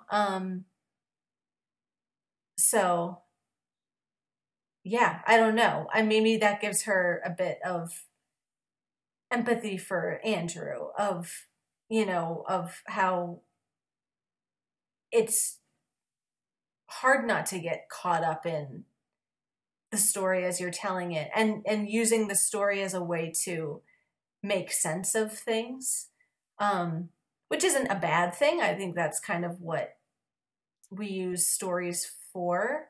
But I mean, Andrew obviously takes it to a pretty dangerous extreme of like, you know, Buffy's thing at the end of, you make everything into a story so no one's responsible for anything because they're just following a script. And so, yeah, I'm not sure like whether there's any like metafictional commentary there, or if that's more just a comment on Andrew. Right.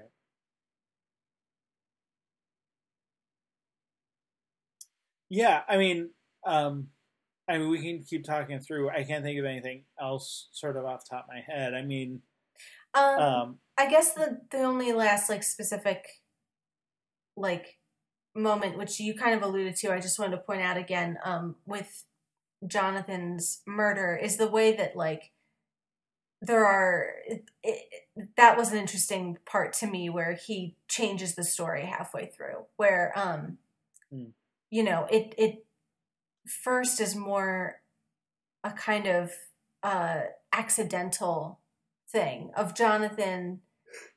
He got upset, he attacked, there was a struggle, you know, things happened. It wasn't, you know, I did it, but it wasn't intentional. It wasn't cold-blooded or whatever.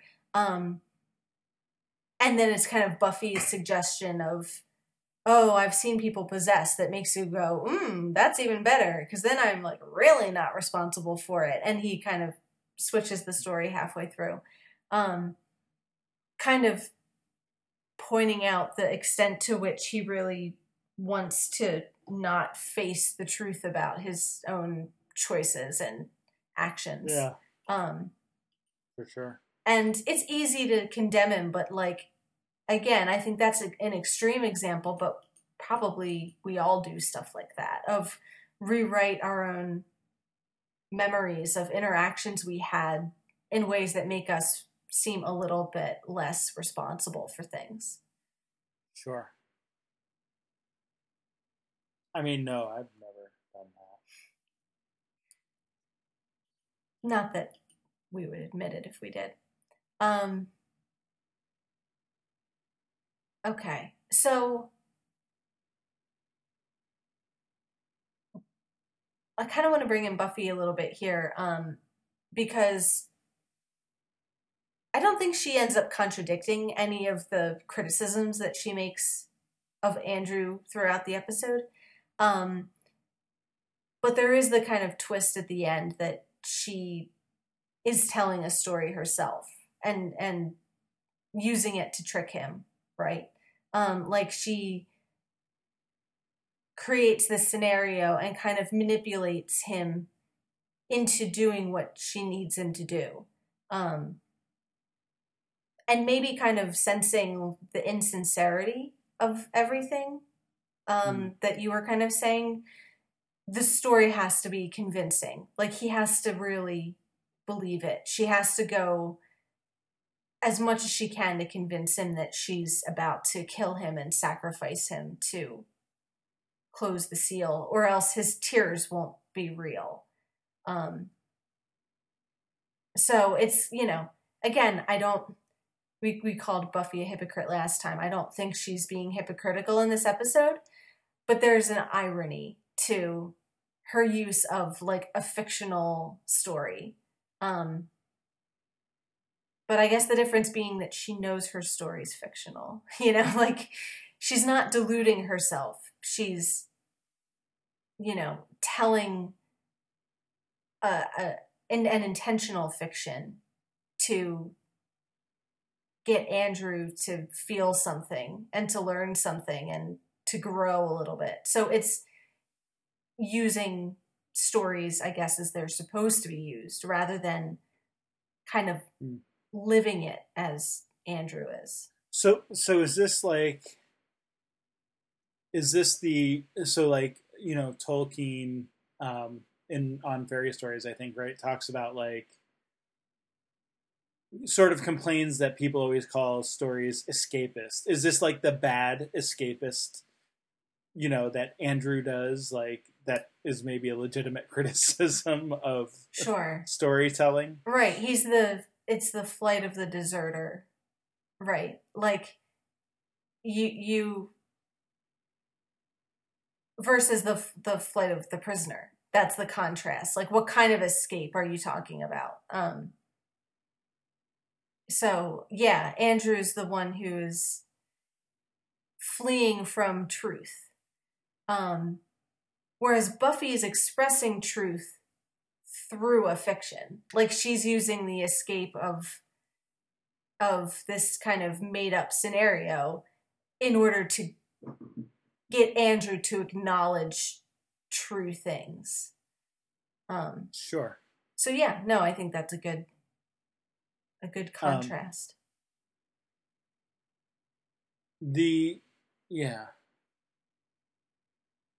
Well, and what's interesting, like, is that she does so in a way that would almost be, you would almost think would be amenable to his style of storytelling, of like the sort of exaggeration and like focusing on like the sort of idealization of like,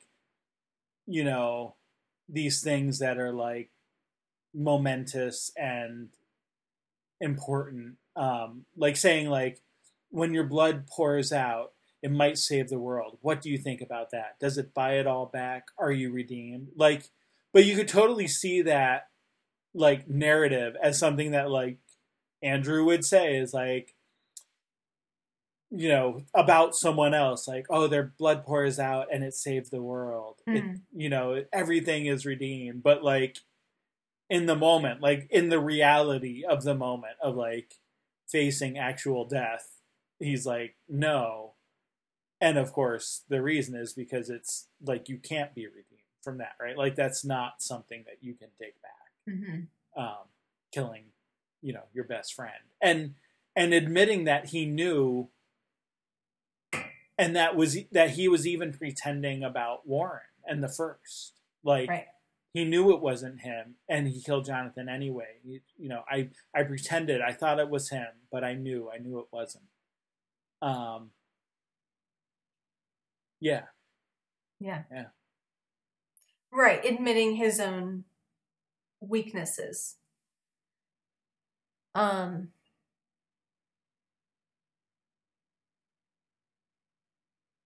Yeah. And this parallel just occurred to me, but I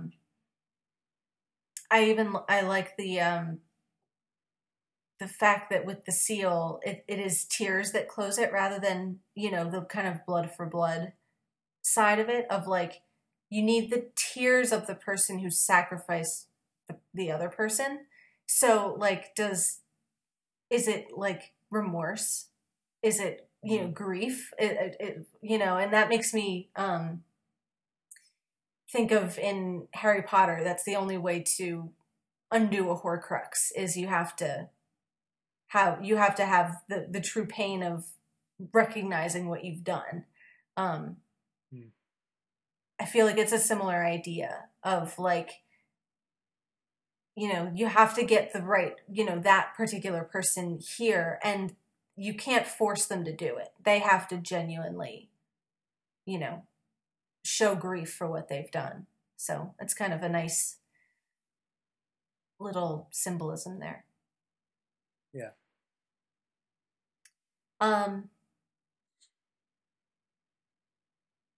Anything else with Andrew? And I have something else to say about like the whole seal situation, but I don't know if there's anything else about like Andrew specifically. I guess maybe let's finish up the ending where Buffy says people are gonna die, girls, me probably, or no, me, and then probably you. Yeah. Which is, a funny moment to us, but Andrew obviously doesn't find that quite so funny and, takes that very seriously in the end. It doesn't even really finish his thought when he says, I don't even think I'm going to live through it. That's probably the way it should be. I guess and then he just sort of trails off and shuts off the camera. Like, whatever he guesses, we don't get to hear the end of that sentence. Sure. Yeah. So, I mean, we all know Whedon likes to kill people off. So. Sure.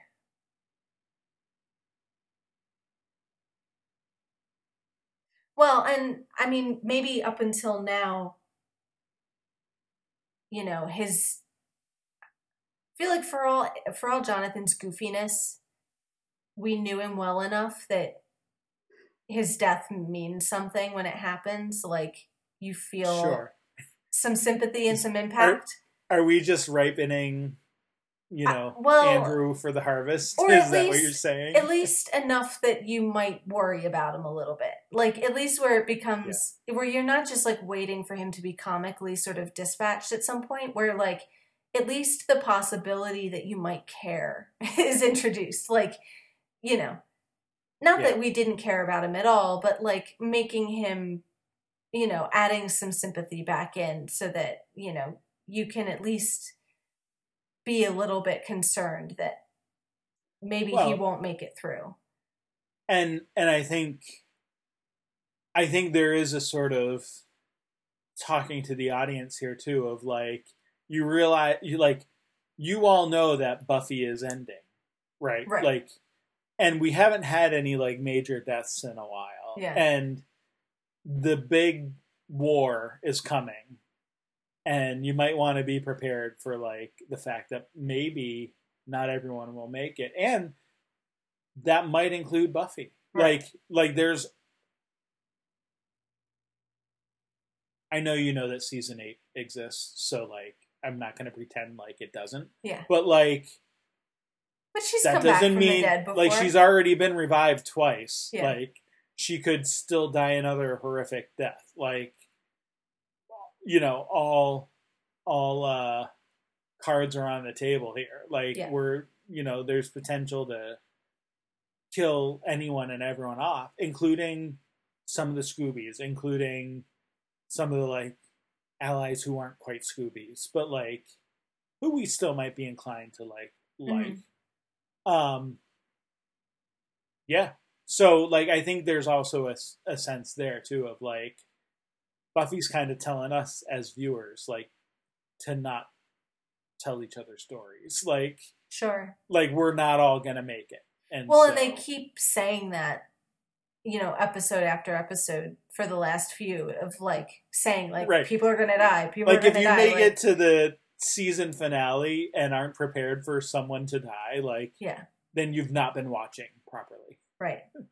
Yeah. No, I mean, at this point, it's going to be like sitting there rubbing my hands going, all right, who's it going to be? You know, like put your chips and your bets down. Put your wagers in now. See where your guesses come out. So, yeah.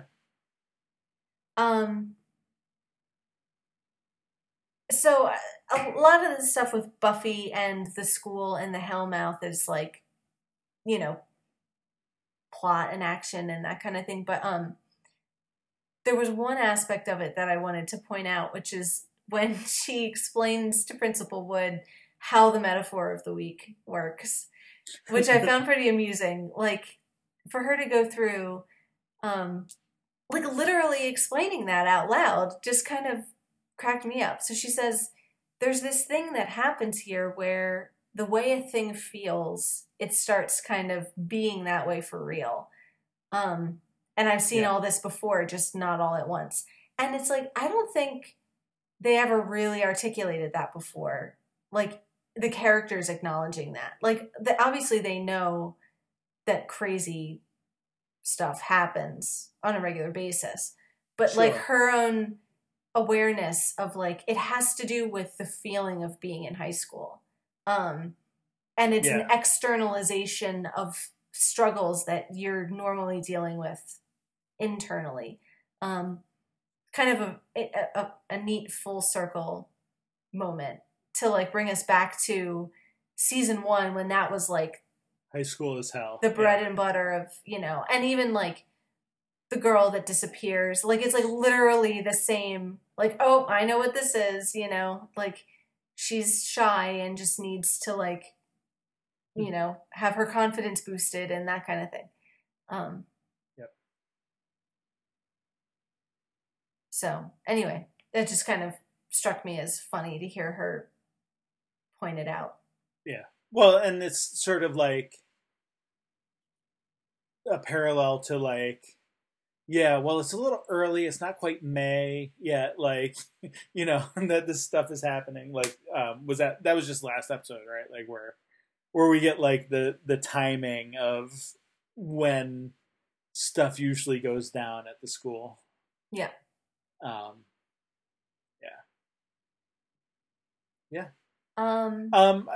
and I agree. Like a lot of the high school and whatever stuff is more plot driven. But I do want to. So when you know, when they go into the school, I mean, I guess we were talking about Spike later, but like just while we're talking about the the seal and the tears and all that, like while Buffy's in doing what she does with with Andrew, and you know, getting him to shed a tear, you have like Spike and Robin on their own, you know, fighting vampires, and we're kids actually, isn't it? Right? Like it's Right. They're like possessed by the seal, I Right. guess. And so, you get a moment with Robin looking like he's about to stake Spike. Mm-hmm. And, Yeah. Yeah, and earlier, even the moment with Buffy where he, granted, is possessed, but also, like, you kind of get that this is at least a logical extension of something he might be thinking anyway, about, you're with that vampire filthy whore, and it's like, whoa, okay. So yeah.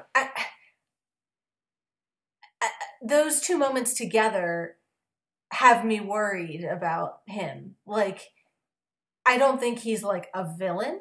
I don't think he's a big bad or going to turn out to be like evil, but definitely not an unconflicted good guy who could do some damage depending on circumstances, like whether that's to Buffy or to Spike or whatever.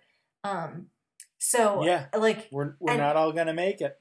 No, and or vice versa, like try Sure. to do something that ends up getting himself killed. Sure.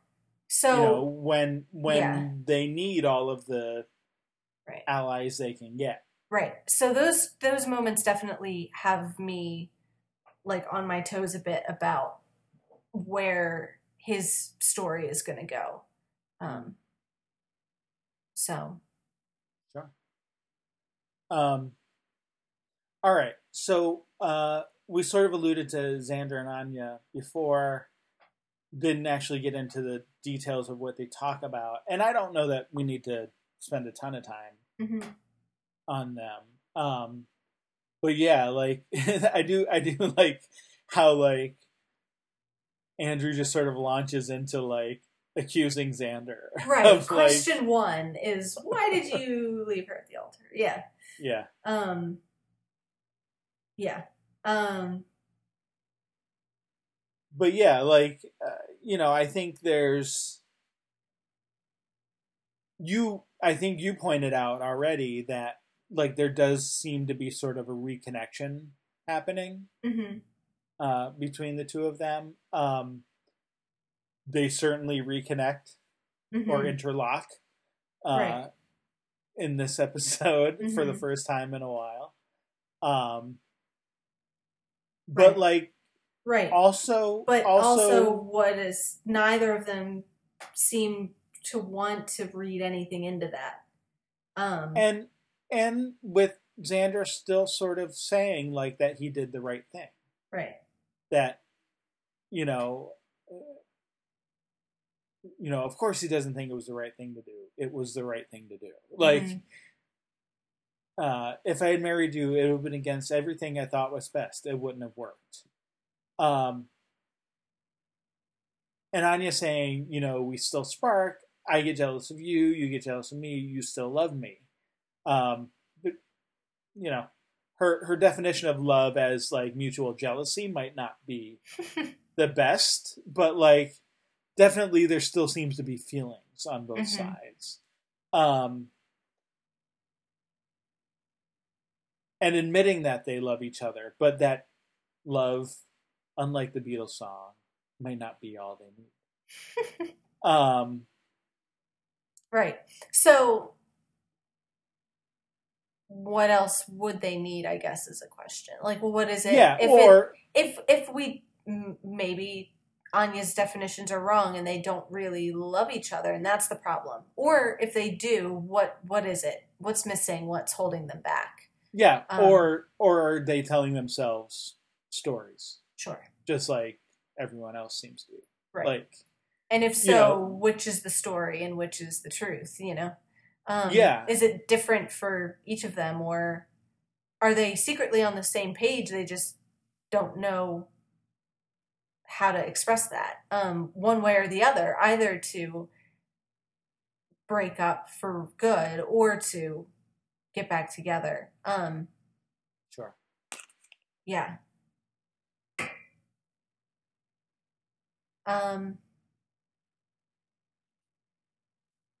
Yeah. I mean, we will have to watch in future episodes to see how or if that develops. But it does. I mean, they do come away both sort of saying it felt like a last time, right? Right. So, maybe we're really over and they can move on, or maybe not. There's a lot of maybes. Yeah. Willow and Kennedy seem to be also connecting connecting at the lips primarily. Right. Yep. Yeah. No, that when Andrew comes in and he's like, "Oh, this is interesting," and then it's like, "Look at the jobs Andrew did on fixing the window." Yep. It's kind of funny, but yeah, I mean, again, not much to say there other than noticing that like whatever problems they were having seems to be gone by the wayside. Yeah. Yeah. And then I don't really have a lot for Spike and Dawn. They get little vignettes with Andrew, but Spike redoing his threat in better lighting is pretty funny. Yeah. Yeah. So. Yeah, I don't know that there's anything important in either of those other than just that Andrew sort of so he does seem to be like playing on like each of their vanities or whatever, like to get them, like, to get them to cooperate. He's kind of each of them is being put in the light that they want to be seen in. Right. And it is interesting that, like, again, going back to that kitchen scene where Buffy's sort of really annoyed and everyone's like, well, maybe it's not so bad. It kind of keeps Andrew out of the way. Like, and like, maybe it's not bad to have a record. And, like with Anya, he's like, well, I need your balanced perspective. And she's like, I can give you that. Like, Anya, like one of the least, one of the most opinionated, I almost said least balanced. That gives a different impression. But like one of the most opinionated people, like, of the group. Not balanced in, she's not necessarily the first to consider things from the other point of view.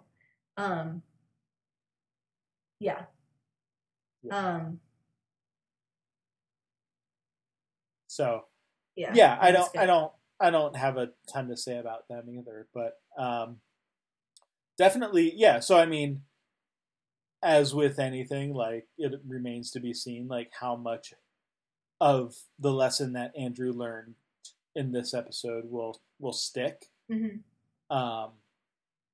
But, definitely, at least by the end of the episode seems to be thinking differently than he was at the beginning. So presumably that's better. I guess we will see. We'll find out. But not next week, or the week after, or the week after, right?